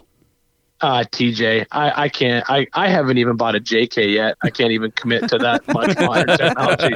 So for me, it's all the old stuff. But I will say this: this year at Moab, I did get a company hand me the keys to like 2 other JLs and just said, "Here, just try them and let us know what you think of our suspension." Because they had a couple like the 2.5-inch budget boost kits, and they just wanted to know, like, "Hey, tell me, do you think it's worth doing? Is this a good suspension? And they let me wheel it all over Moab and have some fun in it. And You they're hated impressive. that, obviously. Yeah, it was a tough life, but they are impressive trucks. They really, really are. I just can't. The reason that episode 1 of Four Wheeler was building a Jeep LJ out of a pile of tube is to buy an LJ is going to cost you about $12,000. Yeah, they're where expensive you can buy, now. Yeah, you can buy the tube. You can buy this tube kit from Goat Built for like $9,000, and you get a much better vehicle. I can't spend $50,000 on a truck and then cut it up. I just can't do it. So I can spend $500 on a truck. I got no problem with that. So that means I buy TJ. By the way, I get that you're out there always looking for $500 trucks. If you come across any, can you please tell my man Lightning over here so we can get him back in the truck world? There we go. Yeah, anytime. I'll keep my eyes out. Yeah. All right. I need one soon. Got 2 questions left. Go for it. This one, poutine or In-N-Out fries animal style? Oh, poutine. Poutine. Yeah, man. Yes. So If I've you only had haven't bad. if you I've haven't had bad poutine. You don't know. All right, where do you you get must- good poutine? Because I've only had bad poutine, and everybody's like, "You're going to Canada, you got to have poutine." So I had it, and I'm like, But where'd you have it? yeah, at the airport. Like that's yeah. No. So here this will explain it. So you got to go in Canada. They have these things called chip trucks, which are like a taco truck just sitting on the side of the road selling nothing but fresh cut fries. That's just the way it is. All right. And you need to go to one of those and buy poutine. A friend of mine got a job hauling RVs up to Canada from the dealers in Indiana up into Canada, and he called me up one day and said, "What the hell's a chip truck? I saw these signs for chip trucks." And I explained to him what it was, and I said, "Stop and get poutine. Don't ask what it is, just order it and just eat it. Trust me, you'll appreciate it." And then he called me 3 months later, and he's like, "Man, I gained like 15 pounds in 3 months because every time I drive by, I'm like, oh, I could go for some So we have a poutine." ton of Canadian listeners. So Canada is our second biggest market for the podcast, right? Right. So, but there's probably a lot of people elsewhere who don't know what poutine is. It's French fries, cheese curds, and gravy, right? Yes. Did I miss French anything fries, there? cheese- No, it's got to be fresh cut fries, incredibly salty cheese curds. The cheese curds go half. They got to. Which I do love cheese curds. Paper box. Yeah, got to be in the little paper box that the French fries go in, and then you throw the cheese curds in, pour the gravy over. Gravy. Low carb gra- and fat free. If the gravy and grease doesn't pull apart that little cardboard basket by the time you get home, so that's got to eat it fast enough. That's the expiration date is when they That's fall right. through. All right, Yep. one last question, super important: Lightning or Holman? Oh, you don't do that. That's a tough. Don't do that. That's you guys are both equally my favorites. No. Right answer. Right answer. Oh, I got a sound effect for that He's one. a Yeah, you politician. Well, that's why he's gotten so far in life, and you and I are sitting in a crummy little studio in El Segundo, Yeah. California. Ian Johnson, four-wheeler, will be on Motor Trend very, very soon. I think it's September what? 20? Yeah, so Motor Trend, the app, on September 21st, and Motor Trend, the channel, on your local cable company, 9/28. 10 new episodes of Four-Wheeler, and if you want to follow Ian, at Ian from Big Tire Garage on Instagram. Now, are you going to change that? Is it going to be Ian from Four-Wheeler or Ian from Motor Trend, or are you going to keep the Ian from Big Tire Garage as your handle? No, I'll leave the Big Tire Garage. I think that the because that's a whole other that's the shop, that's the Amazon stuff, that's a whole other spin-off type of thing. But who knows? We'll see what happens. This is just year one of Four-Wheeler, so we'll see if we get into year like 4 or 5, maybe we'll add an Ian from Four-Wheeler TV. There you go. We actually had to change Lightning. Lightning was K-Rock's Lightning at one point, and then when he was no longer K-Rock's Lightning for a brief amount of time, where were we? Texas. We were in Texas, Yeah. and for about an hour, it was Lightning's dead. No, it was R.I.P. Lightning. Oh, R.I.P. Lightning, yes. And then he's like, I can't do it. He got really super creeped out and uncomfortable about it. And literally, I was going through my feed, and it was gone. And I'm like, dude, did you delete your Instagram? He's like, I couldn't do it. I couldn't go to bed like that. I just felt weird. I'm like, Well, I how don't about know, 'cause, LBC Lightning like, since he lives in Long Beach? I was thinking, would my kids not? It would be weird. And what if then I actually got killed? Dude, that was a full-on meltdown, too. Yeah. Like, you were really, honestly had reservations about But keeping it was R.I.P. Lightning, and it was. Yeah. I think we talked about Lightning's dead. I think as well. Lightning's Dead was one of those, too. Yeah, no, you were You were sufficiently bothered by that. And It was pisses almost charming. me off that freaking guy, this raver kid or gamer kid in England has lightning, and he's got like 3 posts, and he's just squatting on it, and he won't give it to me. I even offered the dude some cash. He's like, I think I just pissed him off by offering him money. He's like, no. Well, yeah, now but I'm definitely holding onto it. You only offered him like $5, which No, I think I offered him like $1,000 for it. Dang. Yeah, I was serious. Dude, you should see all the tell him- lightning ones I'm squatting on right now. Oh, well. That's what she said. I've got nothing for that. Poor Ian. This is degraded quite fast, my friend. Yes, yeah. We spiraled downhill. All right, well, Ian, you're the best. We appreciate you carving out some time for us and coming on our little dog and pony show. And hopefully we'll talk to you soon. But if we find ourselves in Tennessee, we're coming by the shop and drinking bourbon. Absolutely. Let me know. I'll make sure there's a good bottle there for you. All right, Awesome. brother. Talk to you soon. Thank you. Thank you. All right. All right, bye. Bye. See, I told you I wouldn't freeze up. I had a lot to talk to Ian about. No, you did great. He's You a did man. good. I Yeah. did not know that he was a school teacher. That explains so much. I did not know he had a bourbon bar at his shop. No. But I am in like Flint. I want to go to Tennessee, Okay. and I want to hang out at a shop. Then let's go do that thing. Well, I've been waiting for you to give me the green light, or I'm sorry, I've been waiting for you to tell me that Nissan is giving us the green light Well- to go tour the plant. Well, the plant's in Mississippi, Okay. but the headquarters is in Tennessee. Oh, I was confused. So what we do is we do a tour of Tennessee, and maybe we get Nissan to buy us dinner, and then we go get Ian to give us his bourbon. Okay. That sounds good, right? Yes. I'm all about yes. I could not be more about yes. So, speaking of Ian and his Nissan Titan, you recently Mm-hmm. had a Nissan Titan for an entire week. So I'm curious to find out what you thought. Truck review. Yeah. Rolling coal and dragging truck nuts. Ooh, solid. That was great. That's We it. I- faded that's out it. as the symbol faded out. Yeah, it was really well done. It's almost like we have been in studio for several weeks in a row for a change. And it was almost silky smooth. Okay. So I'm a little nervous. I haven't done one of these before. You have. I will have hold your always, Okay, yeah. Well, okay, yeah. We'll walk do you that. through it. Are we going to hold hands? That's going to be kind of creepy. If you are going to continue to shake in fear, I am here for you. I'm not going to shake in fear. I just want it to be known that this is Holman's profession. You do it better than anyone. You've It's the reviewed. nicest thing you've ever said to me. I think Thank you. I think you're good at reviews. For instance, earlier today, Yeah. you read a review that you wrote, and it was so well crafted. I was very impressed. Should I? We'll do that with. We're going to do that later. Yeah, okay. But I'm just teasing. You wrote a great review. It's entertaining. It's informative. I feel like I was in the vehicle. I don't pretend to bring that. That's not what I do. When I'm in a truck, I've been in quite a few trucks, but I enjoy it. I kind of look. Yeah, I'm like, I like this. I don't like that, but I don't really write All it right, down and take let's notes or start anything there. like that. Yeah. I like this, and I don't like that, or whatever. Yeah. What did you have? Let's start with. So what here's the what deal. do we review? Okay, so Nissan was very kind and gave me a 2019 Nissan Titan 5.6 liter endurance V8 Platinum Reserve 4x4 crew cab. Say that 10 times fast. I'd rather not. That is a lot of truck right there. That Yes. is basically their top of the line crew cab 4x4 V8. Basically, that is the top of the top when it comes to the Titan lineup. Yeah, the Cayenne red metallic. Beautiful with- color, by the way. Beautiful with black chrome wheels. That's one thing I do like about Nissan is they have black chrome instead of regular chrome on the Platinum Reserve, and it's just super classy. Now, I will Do they have ask any this. options? Yeah, as a matter of fact, not a ton. Okay. Because the Platinum Reserve is It's pretty much loaded. Yeah, pretty there's a few loaded. things you guys Yeah, curious what this exactly. truck has. So options included by manufacturer. Let's hear the Titan boxes. Okay, so that is inside the bed. The nice thing about the Titan boxes are that whether you have a tonneau or a shell, you can still operate and get into the boxes. Unlike Right. the Ram boxes, which preclude you from putting a topper on of pretty much any kind because they block access. Right. To the, I to the really like doors. these. I had my doubts because they do reduce the width, so you Yeah. can't get a huge piece of plywood or something in there. But it's give and take. If you want lockable storage, and like you said, they don't get I'd in rather the way. have them than not. The nice thing about the Titans is they're removable, and then you have your full bed. Whereas the Ram, they're part of the bed. I really like the Ram boxes.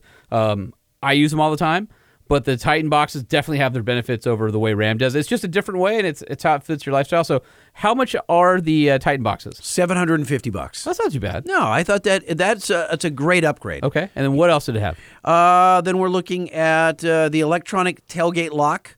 Okay. And the rear utility bed step, which Okay. I like, which is Yep. an AMP research step. Yep. And it was, I used that step literally yesterday. Oh yeah, I on all of our trucks that come with it, I actually use that step a lot. What's the final price on it? Final price on this guy, fully loaded, $59,820. Is that all? That's it. Look at this.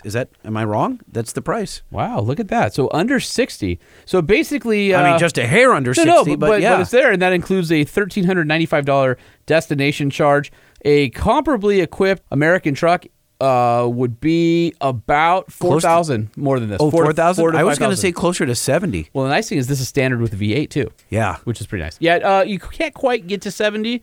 Most of the fully loaded American trucks are right around 64, 5, 6, right in there. Okay.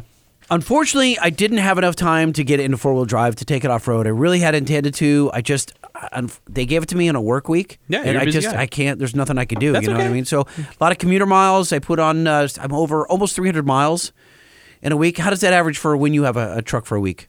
I don't know. I usually do about 20,000 miles a year. So figure Divided by 52? Yeah, 20,000 divided by 52. Yeah, about 385 miles a week. Oh, so you're driving more than I am. I drive a ton. Yeah.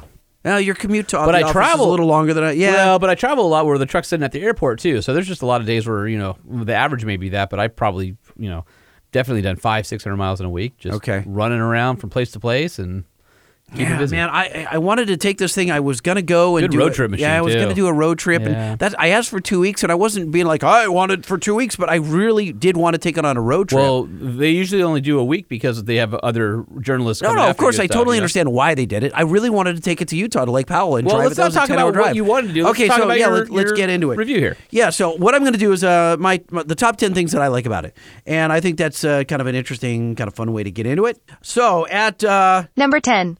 it's kind of a weak voice. You know what, Alice? She's cheating on us. Well, I heard that Alice is gone. I think, Alice is gone. The website that I get Alice, our automated lovely lady, Yeah. is down. It's not only down, It's says gone. The domain is like Parked or It's something, parked. right? It's Yeah. gone. It's like doesn't exist anymore. I thought, well, someone didn't pay their server bill. So We have Sandy now. Number 10. no, this is actually Alex. Oh, this is Alex. This is Alex. I want her to slow down. So Alex, take a breath and say number 10 slower. Number 10. Nope. Nope. She ain't going to do it. All right, number 10. One speed is number 10. All right. So coming in at number 10 is the Fender audio system.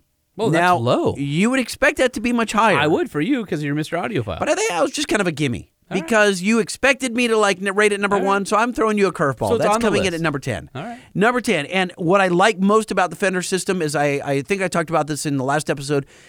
It's not just the clarity, which you love. I can't get over the staging. That's the fact that the band is in front of you on the dashboard, and it's just so well executed. The sub is in the right place. I think it's under the passenger seat, although I didn't search for it. That's where it sounds like what I think it is. And it's got a Fender logo down there. It's really well done. I'm very impressed. All right. Coming in at Number 9. number 9 is the horsepower from the 5.6 liter V8. Okay. I love the torque peak at around 4,000 RPM. It's the right spot so that your horsepower peak doesn't come until 5,800. It's burly. It just feels good. You know what I love? How good it sounds. Under wide open throttle, that is a great sounding So that's engine. interesting. I didn't put that on my list as the sound of the exhaust, but there is And the engine itself, those the cams. so Woo. the engine's really, really, really docile. Yep. But on the on-ramp to It the comes 405 alive. freeway right by my house, Yep. there's a retaining wall, and I got on the throttle, all 32 four wheel, valves just singing. all four windows down, kids in the back seat, and they're like, both kids looked at me because I just romped on it. I Yeah. wanted to see what it sounded Yeah. like, and they're like, they both had this, the big eyes opened Yeah. up, and like, where's that sound coming Dude, from? Wide open throttle, that truck is really it nice. sounds nice, really nice. Number 8. Number 8 is the intuitive instrument layout. Kind of not just the instrument cluster in front of you, but the radio, the navigation, the buttons and the dials, the gauges, they're all where you'd expect them All to right. be. Now, I realize that, Ergonomic. but that sounds like, no, duh, Lightning, of course they were. No, that's not dude. true. There's lots of vehicles out there that have. Yeah. We've all been in trucks where like, where the hell is the seat warmer? Where the hell is whatever? And it's, not once did I get in the truck and fish for a button or a knob. It was every single day I was trying to explore something else, and I never had to take 2 glances to find it. It was all right there. So someone really did their homework. Number 7. Thanks, Alex. Number 7, as I said it last episode, no seesawing. I hit all the major highways around here, and not once did I have the bed kick up. Those oscillations and No, the pogoing. not once did I say, I need to get those $400 Celestic Springs for my real blah, blah, blah. Is that your lightning voice? Yeah, that's me doing you doing me. Yeah, exactly. all right. Number 6. Number 6 is the Utilitrack cleat system in the bed. Magical. Freaking magical. Loaded boxes up, had to take them to Goodwill, house? take them to your house. I had tie downs, cleats. I adjusted them in What did you notice 10 about those seconds. cleats that are different than everybody else? Oh, interesting. They kind of fastened. They're metal. Everybody else is plastic. Yeah, they're metal. And you have the Utilitrack at the head of the bed and on the floor of the bed. And So you can move them around, which is yeah, awesome. so I didn't use the ones on the bed. I didn't have time, but I didn't need to in this application. But had I had a dirt bike or a quad or something, Be perfect. in the bed, I would have cinched it down using the ones in the bed, that in the floor. That would have been amazing. Number 5. Number 5 is the damped tailgate. Now I know that there are other manufacturers that offer this, but When you you know have what it was? it's nice to have. You know what it was? Is my kids hadn't experienced it, and it was just the time and the place, and I was loading those boxes to go to Yeah. your house, and I had the kids do it for me, and the kid literally, he opened it, and it just buttery smooth on down, Oh, yeah. and he had never experienced that. So just because my kids were impressed, You're impressed. I was All right. impressed. I like That was that. That's that a was dad number moment 4. there. Number 5, yeah. Number 4. Number 4 is the 7-speed transmission, and like I said in the last episode, it never hunted for gears. It was on point. Jatco, who makes that transmission, makes a mighty fine trans. And Jatco? Jatco. Spell that. Jatco. Jatco. Japanese transmission company. Oh, no kidding. I believe so. Okay. Yeah, they make a great transmission, and the nice thing about the Titan is it always feels like it's in the right power band. Number 3. Number 3, the black chrome wheels. I don't see other manufacturers doing it. There's a couple here and there, not on trucks like this.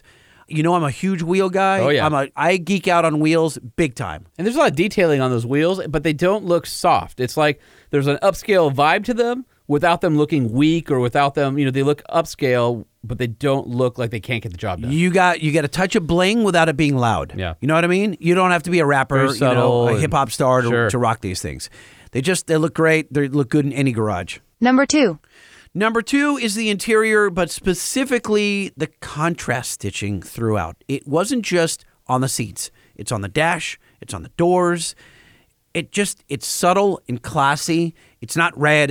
It wasn't bright. It was just another tone of brown, and it accented the wood pieces, the set-ins. Yep. I should say the insets. Inlays? Inlays. Yeah. Are they called inlays? Okay. And it just, beautiful touch. Thought it was really well executed. And Number 1.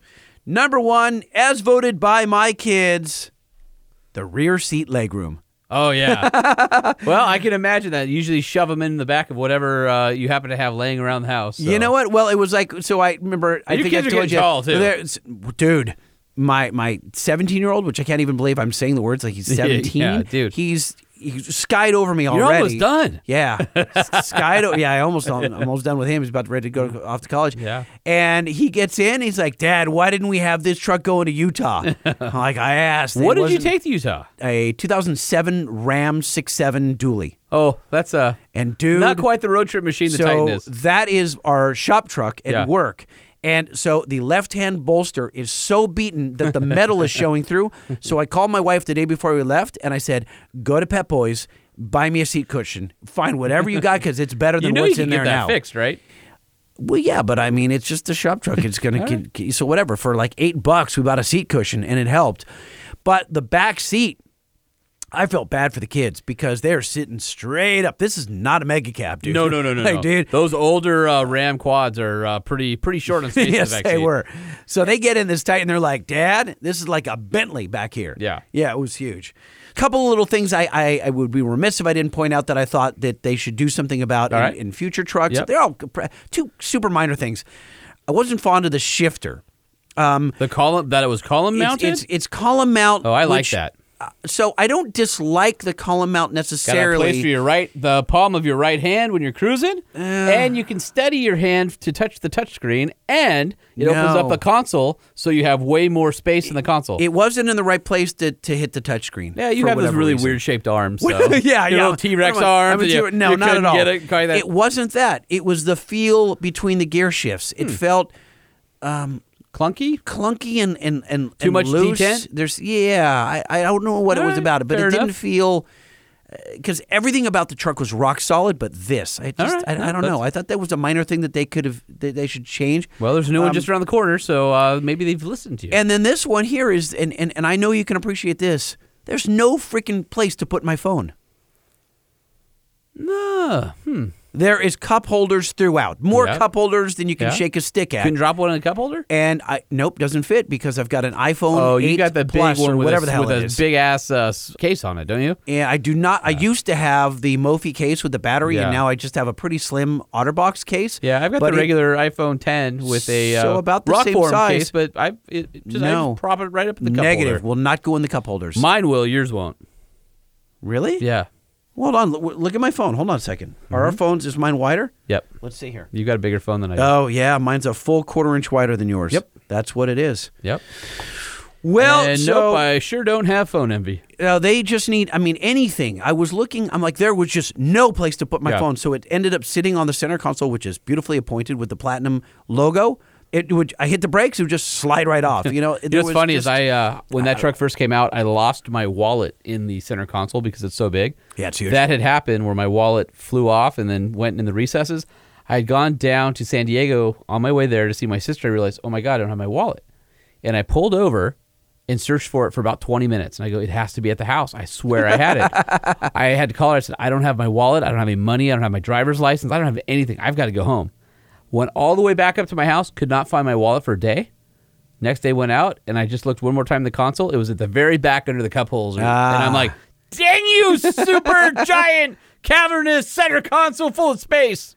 Yeah, you could put a for my wallet to hide. small child in there. There's or a lot something. of stuff you can put in there. That's for Oh my damn gosh. sure. All right, so that was my truck review, first one, and probably my last one. I'll leave it that to was you. well done. I expect more in the future. We can hone off the edges there, give a little bit of a polish. I think you're well on your way to being a professional journalist. No, not even close. I think that I should write it out and use flowery language like you do.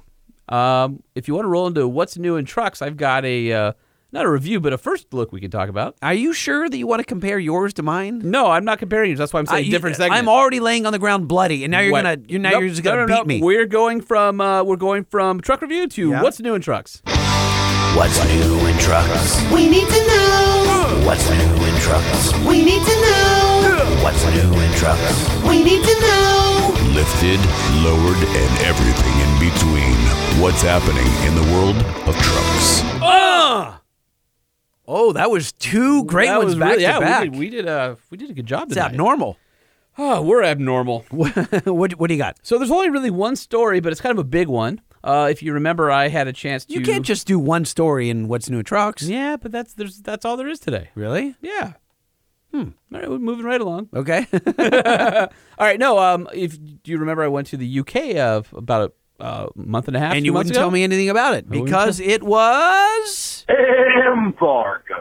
That is correct. I was not allowed to talk about it, but today I can talk about it. When was that embargo lifted? It was lifted on September 10th at 1 a.m. Pacific time. I thought that was interesting. You told me that the other day. I was like, 1 a.m. because Why? it was unveiled at Frankfurt Auto Show in Oh, Germany. yeah. Okay. So this is regarding the 2020 Land Rover Defender, which is why I was in the UK. I had a chance. Land Rover flew me out there with a small group of other American journalists, and I had a chance to see it firsthand. And they wanted my feedback and for us to kind of see it ahead of the unveil so we could prepare our stories and kind of marinate on it a little bit. So the Land Rover Defender is officially out, and I know people have been waiting for this for a long time. Land Rover's gone back and forth. They had a couple concepts like the DC100 concept, and they said it's going to be more retro. No, it's going to be more advanced. No, it's going to... And they went back and forth. Well, finally today we have the new Defender. And Was it more retro? Not Was at it? all. Oh. I mean, there's some retro cues. It's kind of cool. It has the Alpine lights, so those roof-mounted side lights, kind of like the original in the back, which is pretty cool. And it's got some styling elements from the original, like these diamond plate-shaped plastic treads on the flat hood, just reminiscent of the step pads on the original. And overall, it's what we thought it was going to be. It's a Defender, really a name only. Oh, really? Well, it's a thoroughly modern Land Rover. But the Defender is something that is Special. kind of sacred, right? Sort of, yeah. And it looks a lot more like the DC-100 concept than we were led to believe. They said, no, it's not going to look like that. It is that. Very much like that, yeah. Okay. But an evolution of that design. So, Are the photos posted up on Truck Trend? Fourwheeler.com Four-wheeler, and okay. TruckTrend.com, either one. You can see my review. There's 2 markets. The 4-door Defender 110 will be out in spring, and then the 2-door Defender 90, which I think looks the best, it's very cool, will be out later next year. There'll be 6 trims. Here's what's super surprising. The starting price, guess Land Rover Defender. Starting price. Ooh, Land Rover Defender starting price. Yep. Okay. I'm going to say it's got to be obnoxious. 71. $49,900. Whoa, wait, what? Yeah, so What? essentially they are right in the lap of a TRD Pro 4Runner, Jeep Wrangler JL. Surprisingly, the base model is going to be right in the thick of things. And it comes with white 17-inch steel wheels. Oh. Or no, I'm sorry, 18-inch. interesting. 18-inch Okay. steel wheels. Anyway, so there's going to be 2 models, the 90 and the 110. The 90 is 102 inches. Before, the 90 meant 90-inch wheelbase. It's actually 102, so now the numbers don't mean anything. The 110 is the 4-door. That checks in at 119-inch wheelbase. So real comparable to a Jeep Wrangler, but it's wider. It's a bigger vehicle. What's interesting is it's all independent suspension. It's a aluminum unibody. Land Rover says it's the strongest unibody they've ever created. It's 3 times stronger than the best body-on-frame chassis that are out there. And they said that they were mindful of just how iconic Defender was to the brand. I think they had a pretty crazy task to try and figure out what today's Defender means and reinterpret it. I think they're mostly successful. As we were talking earlier about the design, there's a couple elements I'm not too fond of, and we talked about it. So my excerpt from my article is, however, there are some missed opportunities and fussiness in the final details. For instance, the diamond plate, in quotes, trim on top of the fenders are not to be used as actual steps. The clear lens over the headlights look right out of the late 90s, and bumper cut lines will make upfitting aftermarket bumpers difficult at best. So if you look at the bumper cut lines, there's no real way to take off the plastic and put on a steel bumper. Sure. But is that something would the average person upfit that vehicle? I think they're wanting to do that, yeah. Okay. I think Land Rover is saying we want personalization to be a major part of this. In fact, they have their own accessory packs that they're going to be selling for different urban and country and Explorer and all these different things that have different features that come with them. I said there's also a cavity in the rear bumper that looks like it would be the perfect step to access items on the roof, but isn't big enough for a boot. So if you look at the back of it, there's like these cutouts above the bumper next to the taillights. And I asked, was that a step? And they said, no, it's just a design element. So how are these similar to like the new Silverado truck? No, they're tiny. It's like this, but it's like why? But are why they in have the same those? kind of position? No. They're above the bumper, and it looks like you would put your foot there and you'd reach something on the roof rack. Okay. And so apparently they're not. And then they also have this thing called a floating pillar, which is just like a colored square that's body colored. Yeah. Well, Right in the middle of the rear window. Well, hold on a second. Go back to the steps. How did they explain that away? They They put this They didn't explain indentation it in- away. It's there. So here's a photo. Yeah. I want you to look at this photo and tell me that you wouldn't look at this and see a step here.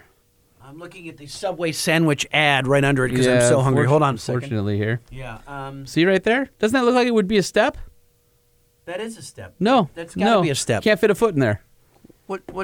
You That's lit- just a design cue? That's it? That's it. Just a... What? Yeah, you literally cannot fit a foot. It's very narrow. It's not very tall. A child's foot? Oh, I mean, but then what's the child going to grab onto, right? So anyway, talking about the that, and then this here's the floating pillar. So here's this body-colored pillar. Basically, just blocks all outward visibility. Oh my God, it's huge. It's Wait a minute. it's a design element, but it's right in the middle of the rear window. It's optional. Thankfully, Wait, how is it optional? you can order it without that. No. But I mean, like, how? It's not. It's just when you say it's floating.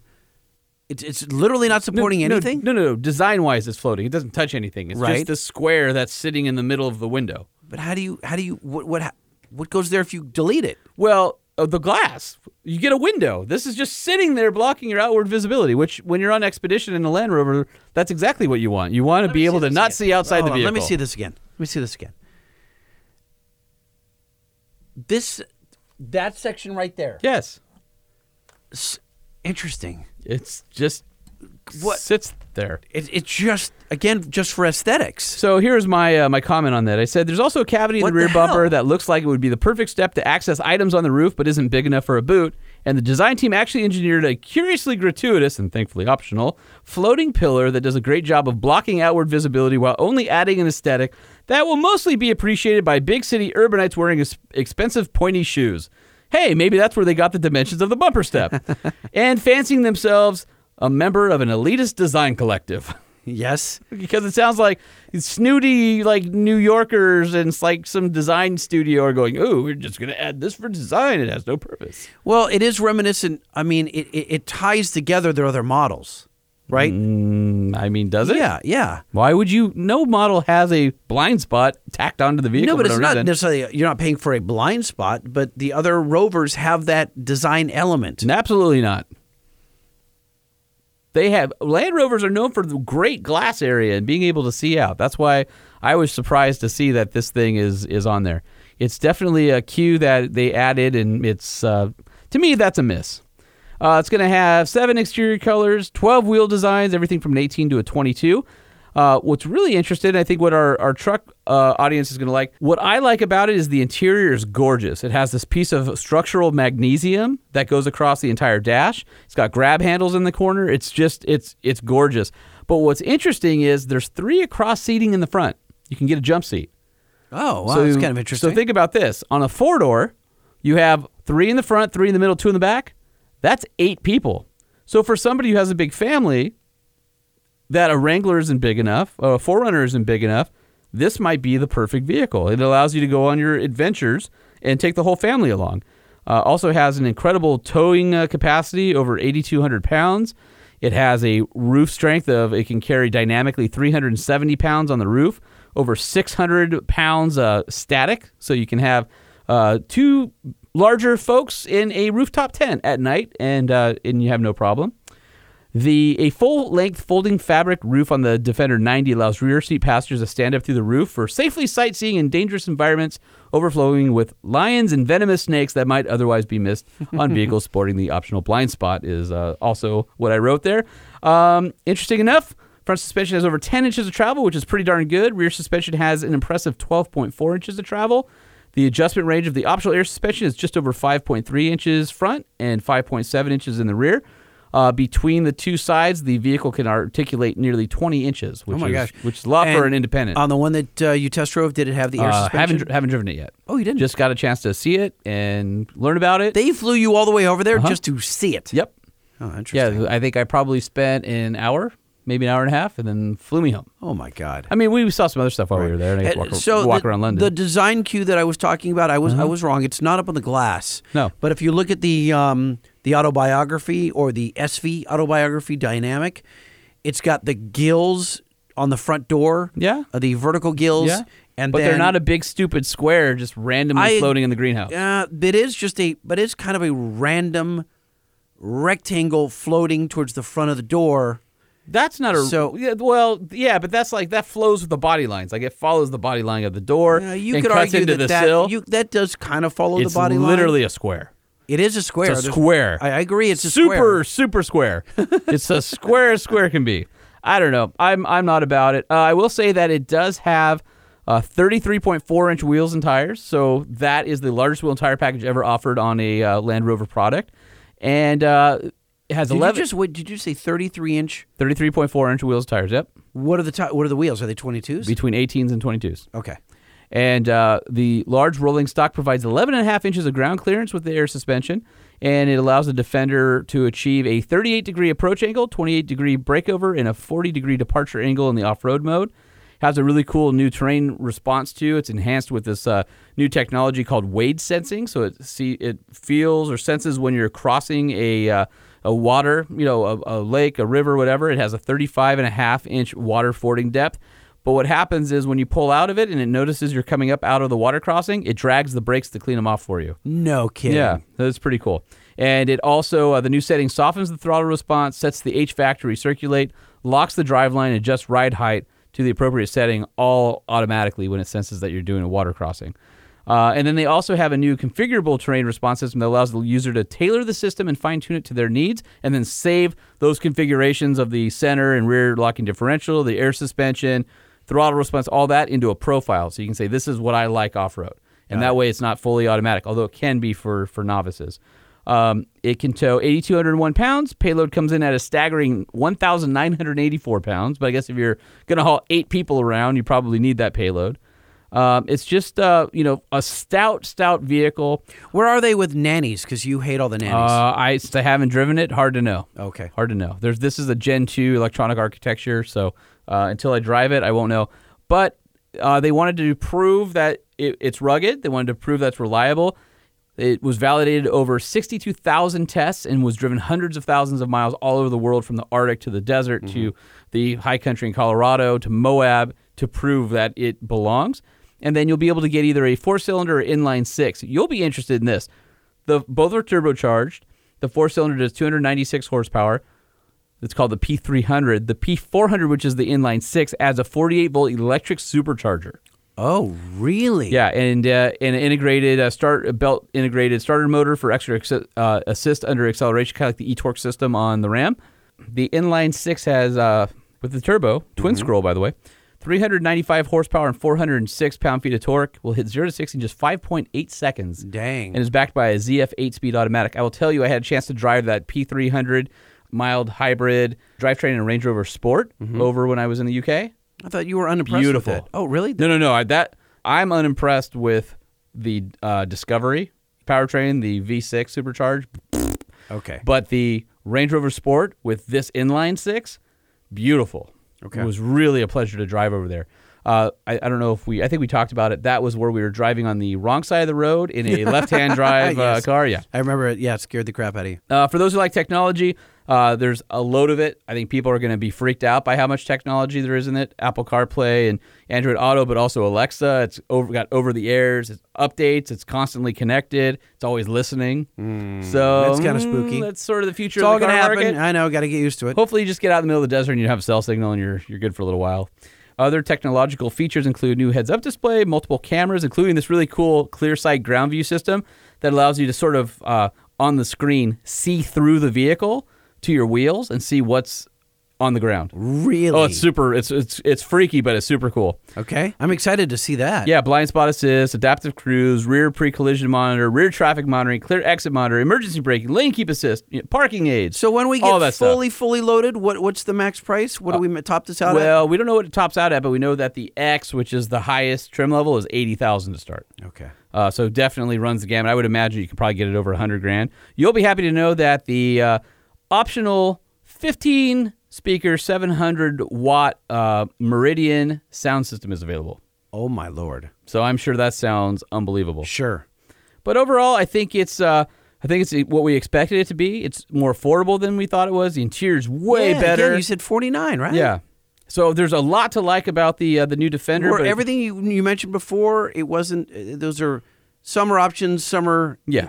Okay. Yeah. So I mean, nobody's gonna get the $49,000 one. That's but nobody gets the $35,000 4Runner either, or Wrangler JL or whatever. You option some of the stuff. Everybody's in it. gonna option their stuff up.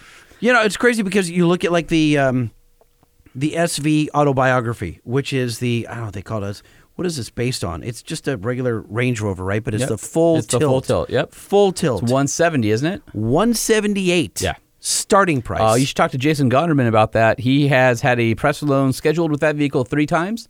There's only one in Los Angeles, and they've pulled it from him every single time. Really? Yeah, because it goes to a show, or it needs to be in a film or a video shoot or whatever. It's going to celebrities. It's going to whoever it goes Right. Angelina Jolie wants a nice new car. Hey, Jason, screw you. Of course. I look at the Defender.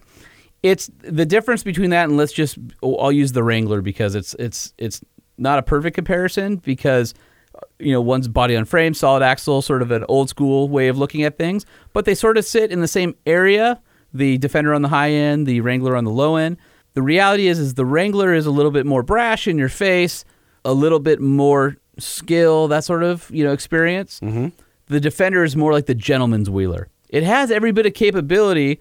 It's going to go the same places, probably where 90% of where the Jeep can go, 95% of where the Jeep can go, but it's going to do it with technology. It's going to do it with traction control. It's going to do it, with the computers and algorithms. It's funny because it's like a pinkies out wheeler. So it's like go back to the early Defenders, though. It wasn't like that. No, not at all. No. So it's sort of like the Wrangler JL, which I love. I'm looking to get one for myself. Absolute vehicle. That's beer. And the Land Rover is whiskey? No, Scotch. Scotch. It's there Scotch. You go, Scotch. Both are going to get you drunk, but they're going to do it in different ways. Other than that, it's been pretty slow news-wise for the last week, so hopefully we'll have some more on the next show. I'm all good because I want to get to our friend Kelly Inman. So I think we need to talk powder coating. I bet there's a lot of people out there who don't even know what powder coating is other than something that comes on your suspension system. Hello. Mr. Kelly Inman, Lightning and Holman from the Truck Show Podcast. What's happening? What's happening, guys? How you doing? Before we can talk to you, got to play your intro. Don't move. Welcome to the parts department. Screw, nut, filter, oil, grill, tools, wheels, tires, brakes, lights, gears, belts. And your wife warns you not to. Don't you spend our money! And then you'll want to come back. Because we need more stuff powder coated, and our wives are like, can't you just rattle can it? It's just cheaper. And we're like, no. Isn't that what we say, Holman? No, my wife's like, you better go get that powder coated. We don't want problems down the line. She does not. She does. She's like, powder what? No, she's like, those are beautiful. I didn't know they had powder coat that look like chrome these days. So here's what happens earlier today. I'm amassing some parts that we're going to take to SEMA in our display at work. And I thought, I was having some questions. What do we coat it with? What colors? What sheens, etc. And I thought, let me guess, you called an expert. Hey, wait. Well, I hadn't called. I knew I was going to call the expert, but I thought, you know what? I'm going to do this live on the podcast rather than doing it earlier today. So I held all my questions, and I want to do it here because I figured there's a lot of guys that have pieces of their trucks that they would like to have powder coated, or things around the shop, things around the garage, things in the backyard. And we just kind of take for granted that everybody knows what powder coating is, what it's for, when to use it, when not to. But I'll bet you a lot of guys they don't have the answers. I don't have the answers. I bet our guest does. Kelly does. Kelly works at... By the way, welcome to the show. Yeah, sorry. Kelly works at Specialized Coatings in Huntington Beach, California. By the way, there are many powder coat places around Huntington Beach, California, some even in it. And I tell you, Specialized is the best. Yes. I've actually used them in the past, and they have a great facility, great group of guys down there. I like Specialized because they say no to a lot of jobs. They're kind of like, we don't need to do 500 of that or 1,000 of this. They're not powder coating lawn furniture. They're not powder coating. They're like, we want unique pieces that we enjoy working on. They're around. Are you sure about that? I think so. Yes. Why? Yeah. I was going to say, can we refer to Kelly now? Well, I'm just telling you, this is my experience, and the reason I think that he's expert because people who have their shops in that area, Huntington Beach is kind of a microcosm for really high end. Camberg, Chip Foose, Hot Rod. They're all there, and they everybody's they bring Kelly parts to powder coat. So, Kelly, to start off, I wanted to talk about what are the main differences between powder coating and just automotive paint? Why would I powder coat something as opposed to just bringing it to a paint shop? Honestly, it's a much more durable finish. it's very versatile. It's good in extreme weather, abrasion, chipping, off-road environment. It's environmentally friendly. The big thing is it is the availability of colors and textures and finishes and what have you. It's almost endless, to be honest. The big thing is the durability on a super attractive finish, Well, much more durable than liquid paint. Powder coating has come a long way. I mean, even in the past 15 years, you now have, your normal colors. You've got matte finishes. You've got metallics. You've got powders that now replicate chrome or polished metal. And you've even got a powder coat now that can sort of replicate anodizing. It's amazing the types of looks you can pull off with a powder coat product these days. I mean, 10 years ago, you got black. And then black. And red. And maybe black. white, and then black. And black. But it was like 4 shades of black. Right, Because you go to the powder coat shop, and they'd have like the powder coat chips. You go, I want black. And they go, well, which black? You're like, I don't know. I want black. In my mind, it was just black. What do you want, satin? Do you want matte? Do you want gloss, high gloss? Do you want flat? Do you want, high temp? When you say that it's more durable, Kelly, why is it more durable? Just the chemical makeup of it. It's basically a liquid paint without any of the solvents. There's a lot more of the binding agents, the carriers, the polymers in it, the resin. It pretty much is it's like a baby powder that you're spraying on electrostatically.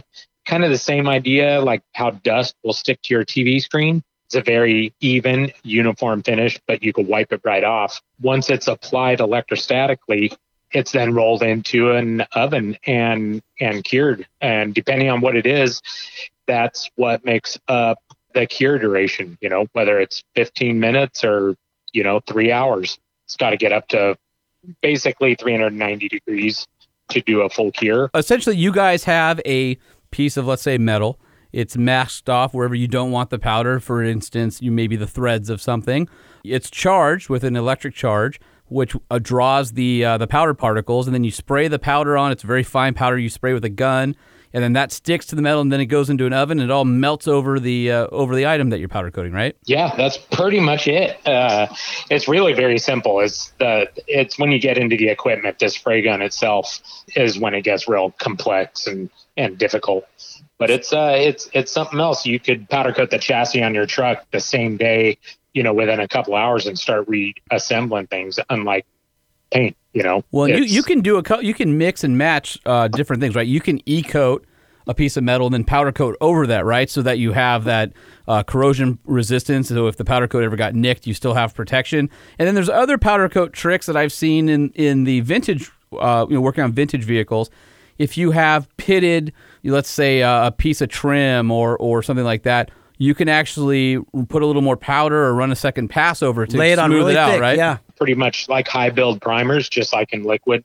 We've got that in the powder. We use it regularly in the vintage rat rod, kind of old hot rod stuff where parts are just unobtainium. We could layer and layer and layer and sand and layer again. And so you could basically cook it over and over again. So those layers don't affect, as long as you have good adhesion for the first layer, you're okay to run it through a few more times, right? Yeah, absolutely. And if we're doing something like that, we take each cure cycle into consideration for the end. If I know I'm going to do a bunch of layers of a high build primer to fill in a bunch of corrosion or rust pitted areas, I won't fully cure each step. I'll do a partial cure and it could come out and get sanded smooth, block sanded, color sanded, and then another coat put on and cured. And then eventually it'll get the final cure for the complete duration that it needs, whether it's just going to be for that primer or a top coat of a candy or a leather look, or there's stuff that looks like rust. That's a great segue into my next question. Before you get something powder coated and it was glossy or it was smooth or whatever, obviously off-road bumpers, texture, you're getting into these leather kind of looks. There's a lot of different ways. How do you build texture into a part? Is it in the product that you're spraying, or is it a technique that you apply in order to get a texture? No, it's actually built into the products, different chemicals that they'll add into the powder itself. Basically, when we order powder, it's the exact color that you've come in and chosen. If it's a wrinkle black, for instance, a wrinkle red or whatever, there's a product in there that once you spray it and put it in the oven and it starts its cure cycle, it'll start wrinkling the powder into this specific pattern and size. It's the same with textures. Are almost like a sandpaper feel, like you were mentioning, the leather or hammer finishes. It's all done in the oven with the product. It's already all mixed. When you're spraying apart, Kelly, how much different is the powder, the color of the powder when it's in powder form versus when it's cured? Is it identical? Because some paints, like a house paint, for example, maybe a silly example, but if you're painting the walls of your house, it almost always dries a slightly different shade than you saw it in the can or when you put it on the wall. Yeah, it's the same thing. It's a bit different, both because the powder is a dry product, so it's a dull finish. If I pour out gloss black, wrinkle black, flat black, texture black, they all will look the same on the table until you apply it and cure it. When you get into candies, they're similar, but it's just a colored powder. What happens when you sneeze and blow powder all over the shop? It happens daily. Does it really? We're a high-end shop, and we do a lot of filming there and whatnot, a lot of high-end clientele, and we have a few guys that specifically just walk around and mop. We're just generating dust. You guys don't have a giant electrostatically charged magnet that you can just roll over the floor? No, you need a guy in a metal suit that just walks through and it attracts him. Clanks through. They're filming a TV show, and here comes George in the back clanking through with a electrostatically charged suit. Exactly. He would have every color on him. Wouldn't that be classic? Yeah, the guys are always having to clean up. It's an open booth. There's no doors on it, and that allows us to do larger components. Like right now, I have guys that are we're doing some cabinets that are 27 feet long. Oh my God. They'll be there all night doing a couple of those. They'll coat them and pull them out of the booth and spin them around and put them in the booth. Are those the cabinets going into Lightning's garage? No, they're not. My little miniature garage. Your single car garage is about 15 feet deep? No. Exactly. All right. There's a couple things I want to cover. I want to cover prep. Like, what does the consumer, what does the guy with the truck who's pulling apart a suspension and he wants to redo it? Make sure you spray lots of WD-40 on it before you bring it to the powder Or coater. not at all. Or not at all. Or don't do that. Right. So what kind of prep? Because here's what I found. And so we have a lot of powder vendors, and for the really high-end stuff, I know I don't have to worry about the prep. He's going to handle that for me. But with a lot of shops, you might need to worry about the prep. So my question is, as a consumer, how much prep do you need to do? Do you need to vet your shop first? Or do you call them and say, how do you want me to deliver the part? Or how do I go about that process as just a dude with a suspension component? Yeah, it's always best once you find the shop that you're going to be using to give them a shout and ask them. Sometimes some of the shops aren't set up to do specific, whether it's stripping or sandblasting or cleaning, or you bring a box full of greasy, grimy suspension parts or something like that. It's all got to be cleaned of any grease and grime and whatnot before it's even sandblasted or anything like that. So what you're saying is don't spray it down with a bunch of crap before I bring it. No. Oh, I got it. No. Exactly, yeah. I can't believe there's people, except I've seen it before, being in a powder coat shop where the guy comes in with suspension pieces off of his 1950s whatever that doesn't look like it's ever seen water or cleaner, and go, hey, could you powder coat these for me? And you're going, ooh. Well, I've had a lot of stuff powder coated over the years, various things from automotive to clothing store racks to all kind of weird stuff. And there is a difference in shops, and there's a difference in powders as well. For instance, when you go on Instagram, for whatever reason, for about the last, 24 months, it's guys really pimping prismatic powders. And I don't know if they're doing a campaign where they're paying guys to say that, or they're out there because it's a really superior product. I know that you use Prismatic, you use Cardinal and some other brands. How do I know what to request as a consumer? It's a good question. It really depends on the end result that you're looking for. Like you had mentioned, we use Prismatic, Cardinal, Tiger, DuPont, PPG.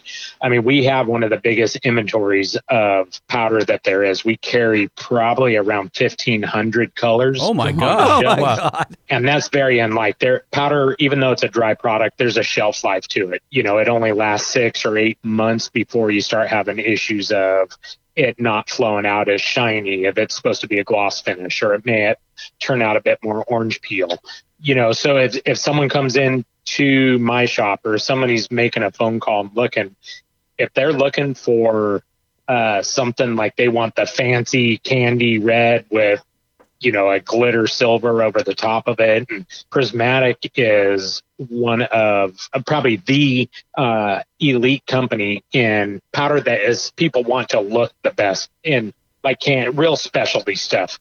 But once you start getting into the real high end candies and metallics and glow in the dark and whatever, the fancier you're getting, you have to give up something, and you're usually giving up a little bit of durability. Prismatics come a long way, and they're very well known. You can buy small amounts of powder from them. We purchase from them probably every other day. We carry more of their powders than anybody else, you know, but if somebody's just looking for a gloss black or a flat black, for instance, like our gloss black, we use DuPont paints, and we use a gloss black that flows out the smoothest, shiniest that you could possibly get, but it gives up a little bit in the scratch resistance or durability. You know, if we want something a lot more durable, we're going to give up a little bit of the aesthetics, the wet look. When we spray a chassis or a Harley frame in gloss black, it looks like it's been done in liquid. I mean, it is just glass smooth, you know. So I'm wondering, why would I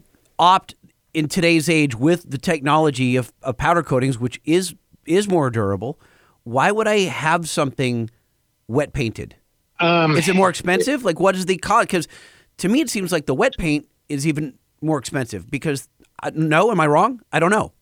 No, you're right. The wet paint is definitely more expensive. If somebody's looking to do a set of wheels in a 2-tone, you know, white barrels and red centers or something, you can have them liquid painted, but there's so much prep into liquid paint, whether it's sanding or blasting, and then doing the metal etching and primers, and then the base coat and clears, and then it takes, you know, a couple of days for it to cure, and if it needs to be polished or anything like that. Where powder, you can get it all done and remounted in the same day. We could take a set of wheels, powder coat them, and then within probably 4 hours of you having them there, if they were raw, you could be mounting them back on your car. Wow. The liquid paints tend to be a lot more expensive, and then the timing, you know. They got to cure, right? And even once you pull a lot of liquid paints out of the booth, even if you've cooked it, usually over the course of a month or so, they still are curing. They're still a little bit soft. Yeah, absolutely. I mean, there definitely is a place for liquid paints in the custom scene, but, you know, that's more would be like for bodies or something that couldn't go into the oven at 400 degrees. If you had a bunch of suspension and you had all the, you know, urethane bushings or rubber components or some oddball stuff in it that couldn't go into the oven, then you have to have it liquid painted. You have no choice, you know. But powders have come so far, and we have perfected so many different application methods to being able to do fades and whatnot. It truly is amazing. I didn't know that you guys could do fades. That's pretty cool. What? yeah, How? we can. That's proprietary, Lightning. Is it? Well, yeah, It might be. You know, you could go open your own powder coat shop and steal all of the secrets. That's not cool. I wasn't going to. No, it just like in anything else, you know, it's just a lot of time in the booth, a lot of testing and practice, a lot of mistakes. I've been doing high-end coating myself for 33 years, and I've seen it all and done it all. With Specialized, my motto, I don't want any part to leave that shop and it could get done better at another location. And that we're very well known for that. We do a lot of stuff with candies and different layering, just like in liquids. I could take one candy red and do it over all sorts of different base coats and textures and end up with 100 different finishes, you know? See, I don't know that I knew that you could do multiple coatings of it. I thought it was just kind of one and done. Well, the way Lightning was looking at it was like back when you're a kindergartner and you have tempura paints. He just figured when you mixed all of them together, you got that really like soupy brown color. Yeah, like pea soup. Yeah, right? Yeah, like a baby's diaper. Uh-huh. Yeah. Talk to me a little bit about the difference between powder coating and ceramic coating, because I know that you guys offer the service, but those high temp ceramic coatings, what's the process like, and why wouldn't you use a powder coat on something like that? Powder coating is only good for a certain temperature, although it's cured on typically in the 390 degree range. It will constantly withstand, mid 200s. You can do engine blocks and heads and different components like that, but you can't do an exhaust or anything that's going to reach, 800 degrees or anything like that. We do brake calipers for race cars, and the periodic temperatures that those reach, the powders will withstand it, no problem. When you get into something like an exhaust system, you got to go into the ceramics, which is a liquid, and then it's applied basically like paint, but then it's slowly dried, or the liquids are evaporated over a certain amount of time and then put into an oven and slowly ramped up, to 600 degrees. And once it reaches 600, it cures for an hour and a half or so. And those ceramics are good, a minimum of 1250 degrees metal temperature, all the way up to about 2200 degrees. So the ceramics are specifically for exhaust systems. It might be a thermal barrier. It might be a thermal dispersant to do on the bottom of a piston or a radiator. Or the inside of a really hot podcast studio. Right. Now, are there a lot of colors that we can choose from in ceramics, or are we just stuck with that kind of gunmetal gray color? No, there's several colors, and then we actually custom make some different finishes. They're basically from the high polished aluminum look, or chrome. We call it Chrome X, satin silver. There's the titaniums and charcoal and black. And then we customize several different vehicles for, like, might be Foose or somebody like that, where we're getting into these real exotic looks of tungsten or a champagne or a nickel look, something like that, And then there's also the ceramics that we do that are for firearms. So are you doing like Cerakote or? Absolutely. Yep. Ooh. I've got some Cerakote guns. He just lit up. I might need some other guns Cerakoted while we're at it here. Hey, Kelly, have you done any? Well, no, you've been part of a lot of high-profile builds. Like, I would guess probably a third of the vehicles on overhauling. You've had something you've touched, but is there a vehicle that you were particularly proud to be a part of? Honestly, pretty much anything outside of the overhauling realm, I guess.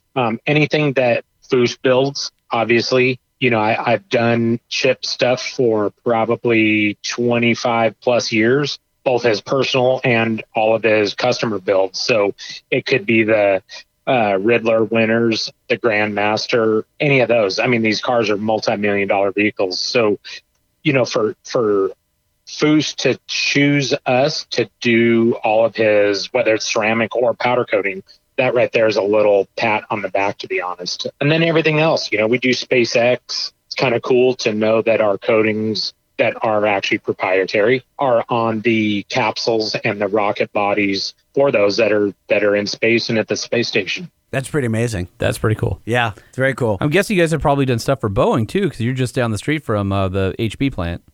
Yeah. Kelly. Boeing, SpaceX, Virgin Orbit, Vector Launch, all of pretty them. much any of the high end stuff. Talk about specialized, huh? See what it did see there? what it did there? Oh, yeah.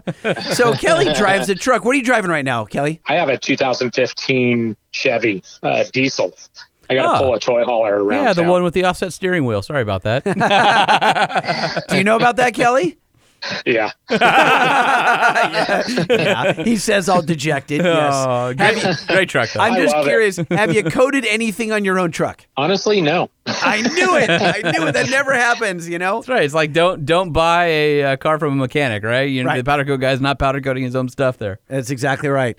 All right. So, Kelly, if people have questions, do you mind if they call you? Just, obviously, if they're local, They would bring it into you at Specialized Coatings in Huntington Beach. Or actually, do you ever get parts shipped in from around the country? The guys that know your rep? Yeah, actually, we get stuff from around the world, to be honest. We're very well known in like the Harley Davidson market, where we get motors and transmissions shipped from the East Coast constantly. It's all the little detail stuff, you know. I'll gladly talk to anybody on the phone or via email or anything, and whether they used us or not, I'll share knowledge and any problems or anything that I foresee they could, you know, may have to deal with. Fantastic. So if you want to get hold of Kelly or Larry at Specialized Coatings, it's 714-901-2628, 714-901-2628, or specializedcoating.com. Or at PowderCoatHB. All right, Kelly. Well, thank you for bringing us up to speed. I feel like we got Coatings 101. Yeah, I like that. Yeah. Can we have you on again and we can do Coatings 201 next time? And that's the advanced course? Yeah, right. The advanced course of how to powder coat. There you go. All right. All right, brother. Thank Appreciate you, your Kelly. time. Hey, thanks. All right, thanks. Bye. Well, who knew that much about powder coating? Kelly did. Yeah, he was probably the right guy to have on the show. So Yeah. I appreciate him checking in, and I think that's one of those topics where powder coating touches pretty much everybody. It doesn't matter what truck you have. Yeah. If it's recent or modified, something on it is likely powder coated. Well, and I found myself going, do I want to paint it? Do I want to powder coat it? And sometimes I don't know. So Yeah. when all else fails, I like when do you call Teresa from LGECTS and when do you call Kelly? Maybe we need to have a matrix on that. We really do. Some kind of a pie chart. Flow chart. Yes, a flow chart, exactly. All right, so I feel like dancing. You email? Yeah. I email? Do it. We email? That's right. Everybody email. Type it up. You email? Proofread. I email? Send it. We email? Click it. Everybody email. All right, this one is from Peter. It says, what's up, guys? So I'm on episode 74 right about now. You got some catching up to do. Just listened to you guys at Casa Bonita. That is the crazy Mexican restaurant In outside Denver. of Denver. Oh, yeah. Bonkers. That place is nutball. All right, so if you guys enjoyed the caves and weirdness, I would recommend you go to the City Museum if you're ever in St. Louis, Missouri. Although I don't know why the heck you would come here, he says. I've been to St. Louis, Missouri.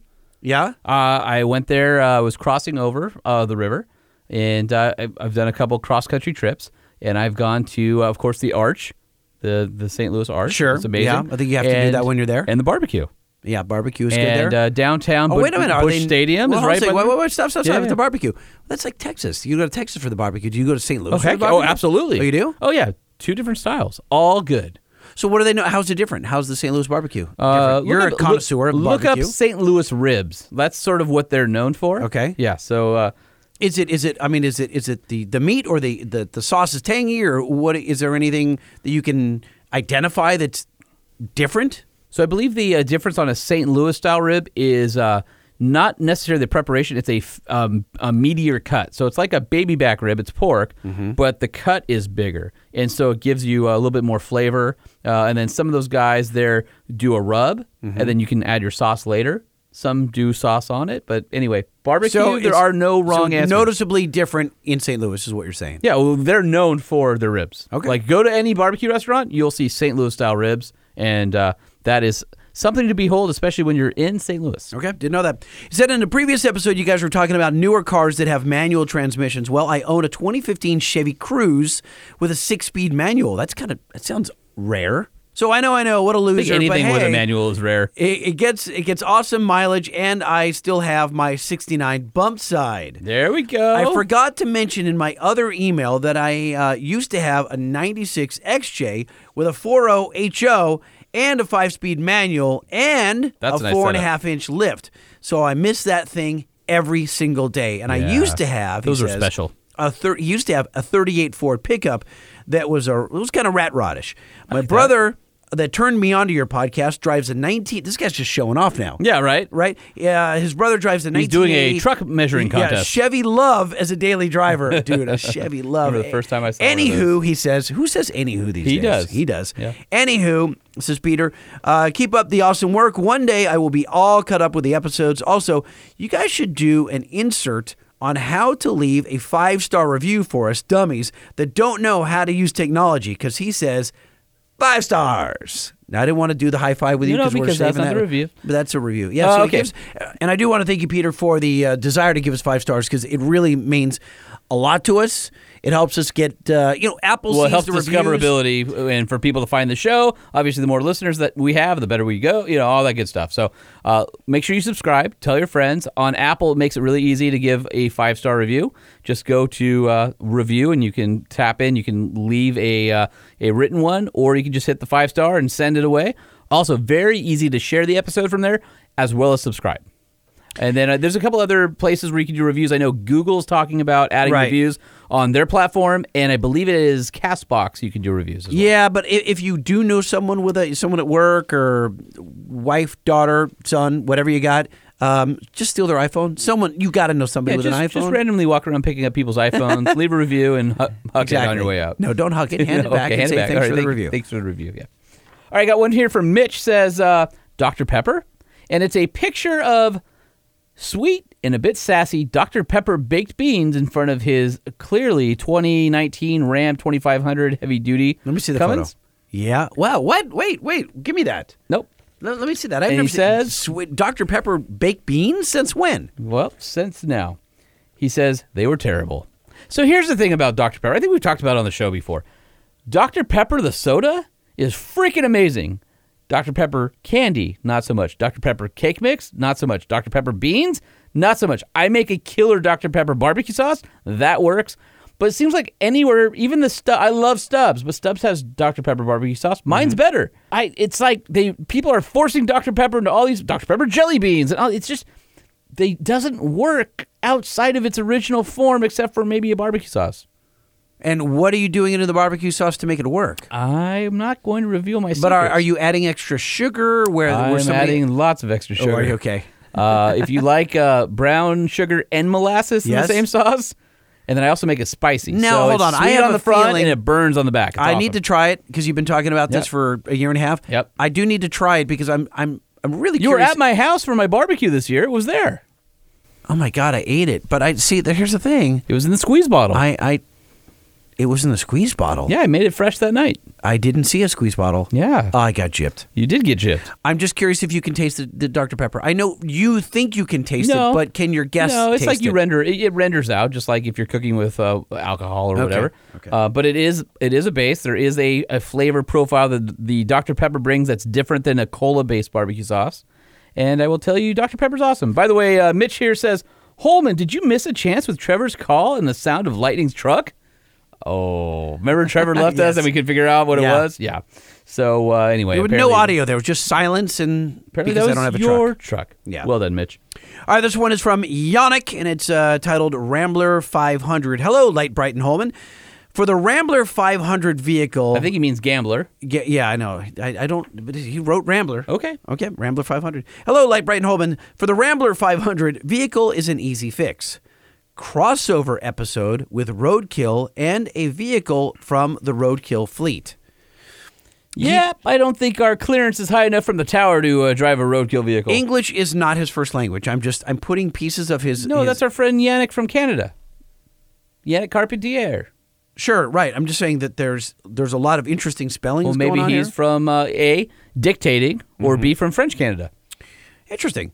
And then he goes on to say, and just for lightning, I'm typing in all lowercase and no punctuation. Well, there So you go. He's got English a couple is of not emojis, right? English is not. That is not his main language. It's that he's screwing with you, which I fully appreciate and endorse. And he says, and every now and then we need to know that the show actually goes off the rails, like in episode 83. Yes. That whole episode was all over the place. Yes, it was. Still a great show. Keep it up. And he says... 5-star review! 5 stars! All right, Emmy, thank you for the 5 stars. Oh, Not no, a review, but then he follows it up with... Yeah, buddy! All right, got one here from Craig. He says, gentlemen, kids and I love the show, especially the scientifically calibrated balance between tomfoolery and information. Scientifically Whoa, I like that. calibrated. He says, here, check this out. One part that strikes a chord with my youngest is the play on words in the opener. He's always asking me what rhymes with truck. I'll be stumped when I run out of answers. He, of course, knows full well what he's asking. He says, now that we've stopped building our own cars in the great southern land, we've gone Mad for Utes. Oh, hey, he's from Australia. That's very cool. We have, in fact, Australia is our third biggest. Wait a minute. You guys have audio down there? He says, let's see. Now that we stopped building our own cars in the great southern land, we've gone mad for Utes, what you'd call a midsize. We can get full-size here, but options are limited and they are expensive. The midsize seem to have hit the spot, though, often outselling cars. We did build our own sedan-based Utes for a while, including plenty of options with big power. End of an era. Anyway, the kids and I are busily making our way through your back catalog and should be up to date soon. Keep up the good work and keep those jingles coming. Cheers, Chapo. And we appreciate our Australian friends checking in. I actually have a few friends down there in Australia. And I have an unnatural fascination with Australians, drinking with them. Unnatural, or is it natural? I don't know. There's something that draws me to Australians. I love Australians. Whenever there are tons of Aussies that end up in California, whether on vacation or otherwise, they seem to end up in bars where an Australian sitting next to me. I've never had a bad moment with an Australian at a bar. Is it their accent or their confidence? I don't know. I think it's a little bit of both. I think what it is it's the Australians know how to drink. They know how to have a hell of a good time. And they're friendly. Like, it's just like hanging out with your buddies, right? Kind of, they've got Southern hospitality. Yeah, kind of like really Southern. The problem is if you cross them, they'll call you a Sheila and headbutt you. So you really have to be on the lookout for that kind of stuff. Yep. But I love my Australian friends, and glad to hear we got some more. Thank you. This one's from Evan. He says, hey, Holman and Lightning. Thanks for nothing. This is Evan from Intercourse, Pennsylvania. Just finished listening to the latest episode. He said it's got 5-star quality as usual. Wow, okay. It was great to hear my truck on the hotline because we played his Chevy 5.7 Vortec. And I realized I didn't even say my name. So then you go on to play the second voicemail I left because I forgot to give you a few hints. Love the show, guys. Of course, 5 stars. And keep those mounted parameters coming. Monitor key engine parameters. All right, got one here from Mike, and he says, Truck Show Podcast and a Grumpy Preteen. We both have those. Yes, we do. Hey, guys, I want to thank you for being the only thing that was able to get my grumpy preteen to smile on the first day of our road trip. Actually, it wasn't you.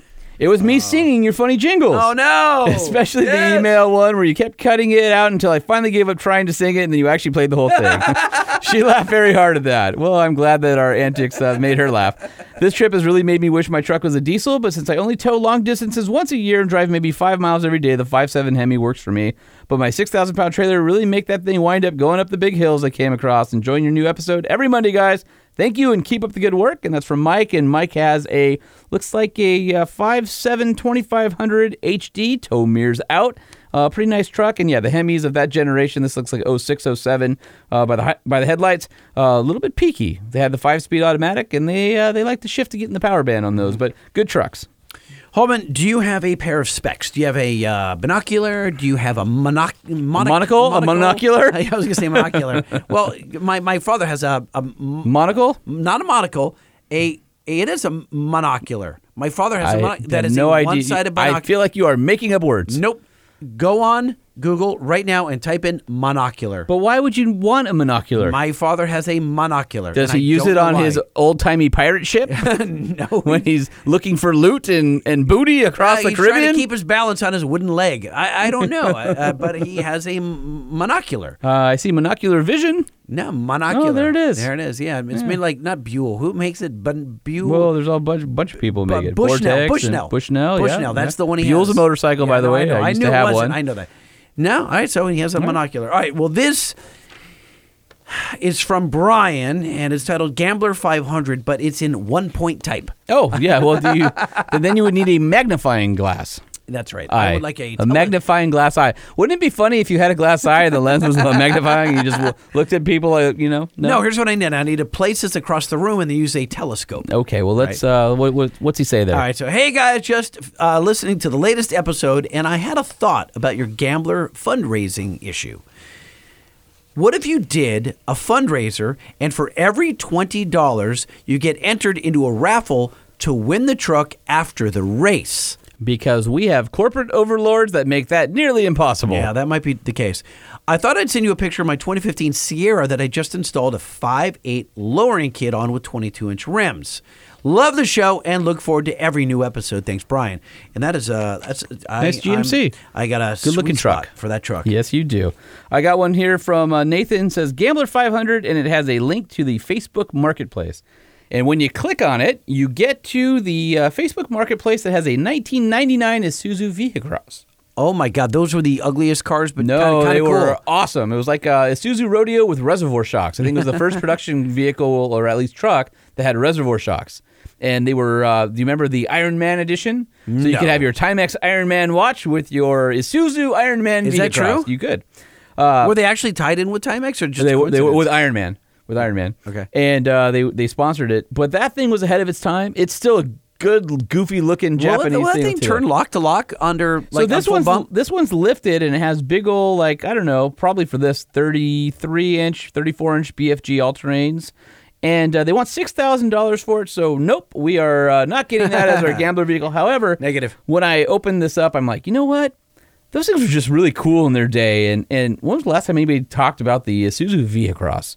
So for those of you looking at the VEHICROSS, and I believe, can't remember if the first year was like 97, 98, something like that, but they were very cool, short run, they look super futuristic, and they were just rad. Yeah, for the gambler, we're going to do, I'm dead set on. Well, you know what you want. I'm not 100% I know sure. you're not, and it bugs me that you're not totally on board the Nissan hardbody with a king cab. No, I'm not on slammed board. with skid plates. No king cab. You don't deserve a back reclining seat. I'm okay with no king cab, but it's got to be, it doesn't. By the way, people have been sending me emails anywhere from $500 to like $1,500. They're out there. Yeah, they are out there. One of our listeners sent me an Instagram message with his Toyota Mini slammed. And I thought, I could do that too. I could do a toy. I could do a Nissan. I'd prefer to be able to recline, but I think it's funny if it's a single It's better if you can recline. Yeah, it's okay. I want your knees in your chest and all that kind of stuff. Or do we weld the bed and the cab together and just cut a walkthrough? So we're outside. I think it just depends, like, how much death do you want to invite upon ourselves? All of it. all the death. All the death. All right, let's see here. All right, so you remember our friend Trevor, we were just talking about, sent us the audio? Yes. And then we tried to call him and said, dude. Yeah. All right, he left me a voicemail. Okay. Want to hear it? Sure. Sean, it's Trevor. You guys called me last night, and I was like, who's calling San Juan Capistrano? And I didn't listen to the voicemail until this morning. But anyways, no, I'm on the West Coast. I'm in the Bay Area, so I just was sitting on the couch watching TV with my girlfriend. The trucks were a 6.2 liter out of a 2016 F350 Super Duty and a 6 liter LS out of a 2002 2500 Suburban. It's two motors that I feel like I hear even outside the window. I go, oh, there's a Ford starting up, or oh, there's an LS starting up. It's just that, I don't know, something unique about the way that the starter engages. Oh, and the starter on the 6 liter LS is falling off, or it's skipping a gear or something like that, which I feel is super common to have an improperly adjusted starter on those LSs for some reason, and they make weird noises. But anyways, those are the sounds. Hope they're better quality. Look forward to hearing your episode. See ya. All right. Yeah, well, I'm not going to go back and fish for those sound effects. But damn it, Trevor, next time, answer your phone. Yeah. So we can talk to you. Yeah. I think we're important enough for you to pick up. Yeah, now you know. Screw your girlfriend. I mean, unless you guys are getting busy or something, you know what I mean? Like, I think you need to pick up the phone when we're calling. That could be taken several different ways there, Lightning. No, I didn't mean, well, you know what I meant. Did I? Yeah. Do I? Does he? I hope so. Okay. Yeah. Oh, I'm exasperated. That was a really long show. Exasperated or exhausted? Both. I hope you're not exasperated. Should we end it? I'm ready. Yeah, here we go. Let's just end it. Let's no jingle, cold no turkey, nothing. nothing. We'll just walk out. No, well, we need to say thank you we have and to all thank that you. stuff. All right, so here's where we get out. Right. All right. We want you guys to call the 5-star hotline 657-205-6105, 657-205-6105, and leave us a message. The Truck Show, the Truck Show, the Truck Show. Oh, oh. And don't forget to hit us up on our socials at Truck Show Podcast on Instagram and Facebook. Hit us up on the 5-star hotline, 657-205-6105. Don't hit us up on Twitter because neither of us like it. No, we want an email too. Send us an email, truckshowpodcast@gmail.com, truckshowpodcast gmail.com. And if you are in the market for half-ton truck and Lightning's awesome review did not sway you, you might want to read some specs over at NissanUSA.com. Check out the Titan, the best warranty in the business. I 5-year, didn't mention 100,000-mile warranty. Yeah. Yeah, no, I didn't mention the warranty. I guess it wouldn't be on my 100,000 list, but yeah, 5-year, Well, you 100,000 didn't. miles. Nothing went wrong. So why would you need to talk about the I warranty? guess in a week, yeah. I mean, we need to talk about the warranty. You don't necessarily need to talk about the warranty. No, yeah. And then, of course, decked. Why would you want a deck system? Because it's the best locking storage system available on the planet. Why would you make something out of plywood or something goofball when you can buy a beautiful decked system that not only is lockable and has a ruler connected to it and bottle openers, but you can put 2,000 pounds on top of it. And it also has round wheels, not those oval ones the competitors offer. Dude, that someone has square wheels? Yeah, I'm sure they do. None of them are as good as our friends at Decked. Oh, all right. Well, I think that's enough show for our people because they're still probably listening to last week's show since it was about 4 or 5 hours long. You know, it wasn't our longest episode. It wasn't, Not by even the close. way. No, it not was, even close. Probably was in the top 10, though. I don't think so. Yeah. It was 2 hours and something. Yeah, 205 or something like that? 205, yeah. No, our longest one breaks 3 hours. Yeah, that was that Gale or was it No, SEMA? It wasn't either of those. Oh, it really? wasn't SEMA and it I wasn't don't remember. Gale I Banks. just No. everything's a blur now. 86 episodes in? I don't know. Yeah, I don't know either. I do know. I What's do that? know. I want to go get some dinner and go to bed. I am starved. Can we leave? Well, you were about to say something. Why don't we prolong our No, misery longer? I was going to say that I'm starved and I want to leave. All right. Well, I'm going to give you the official thumbs up. This was a great show. Thanks for hooking up our guests, Kelly over at Specialized Coatings for powder coating, and our buddy Ian Johnson. And look for Four Wheeler on your local TV listings or on the Motor Trend app starting September 21st. You know what Ian's got that we don't? Good looks, hair, success, a shop, and talent. And talent.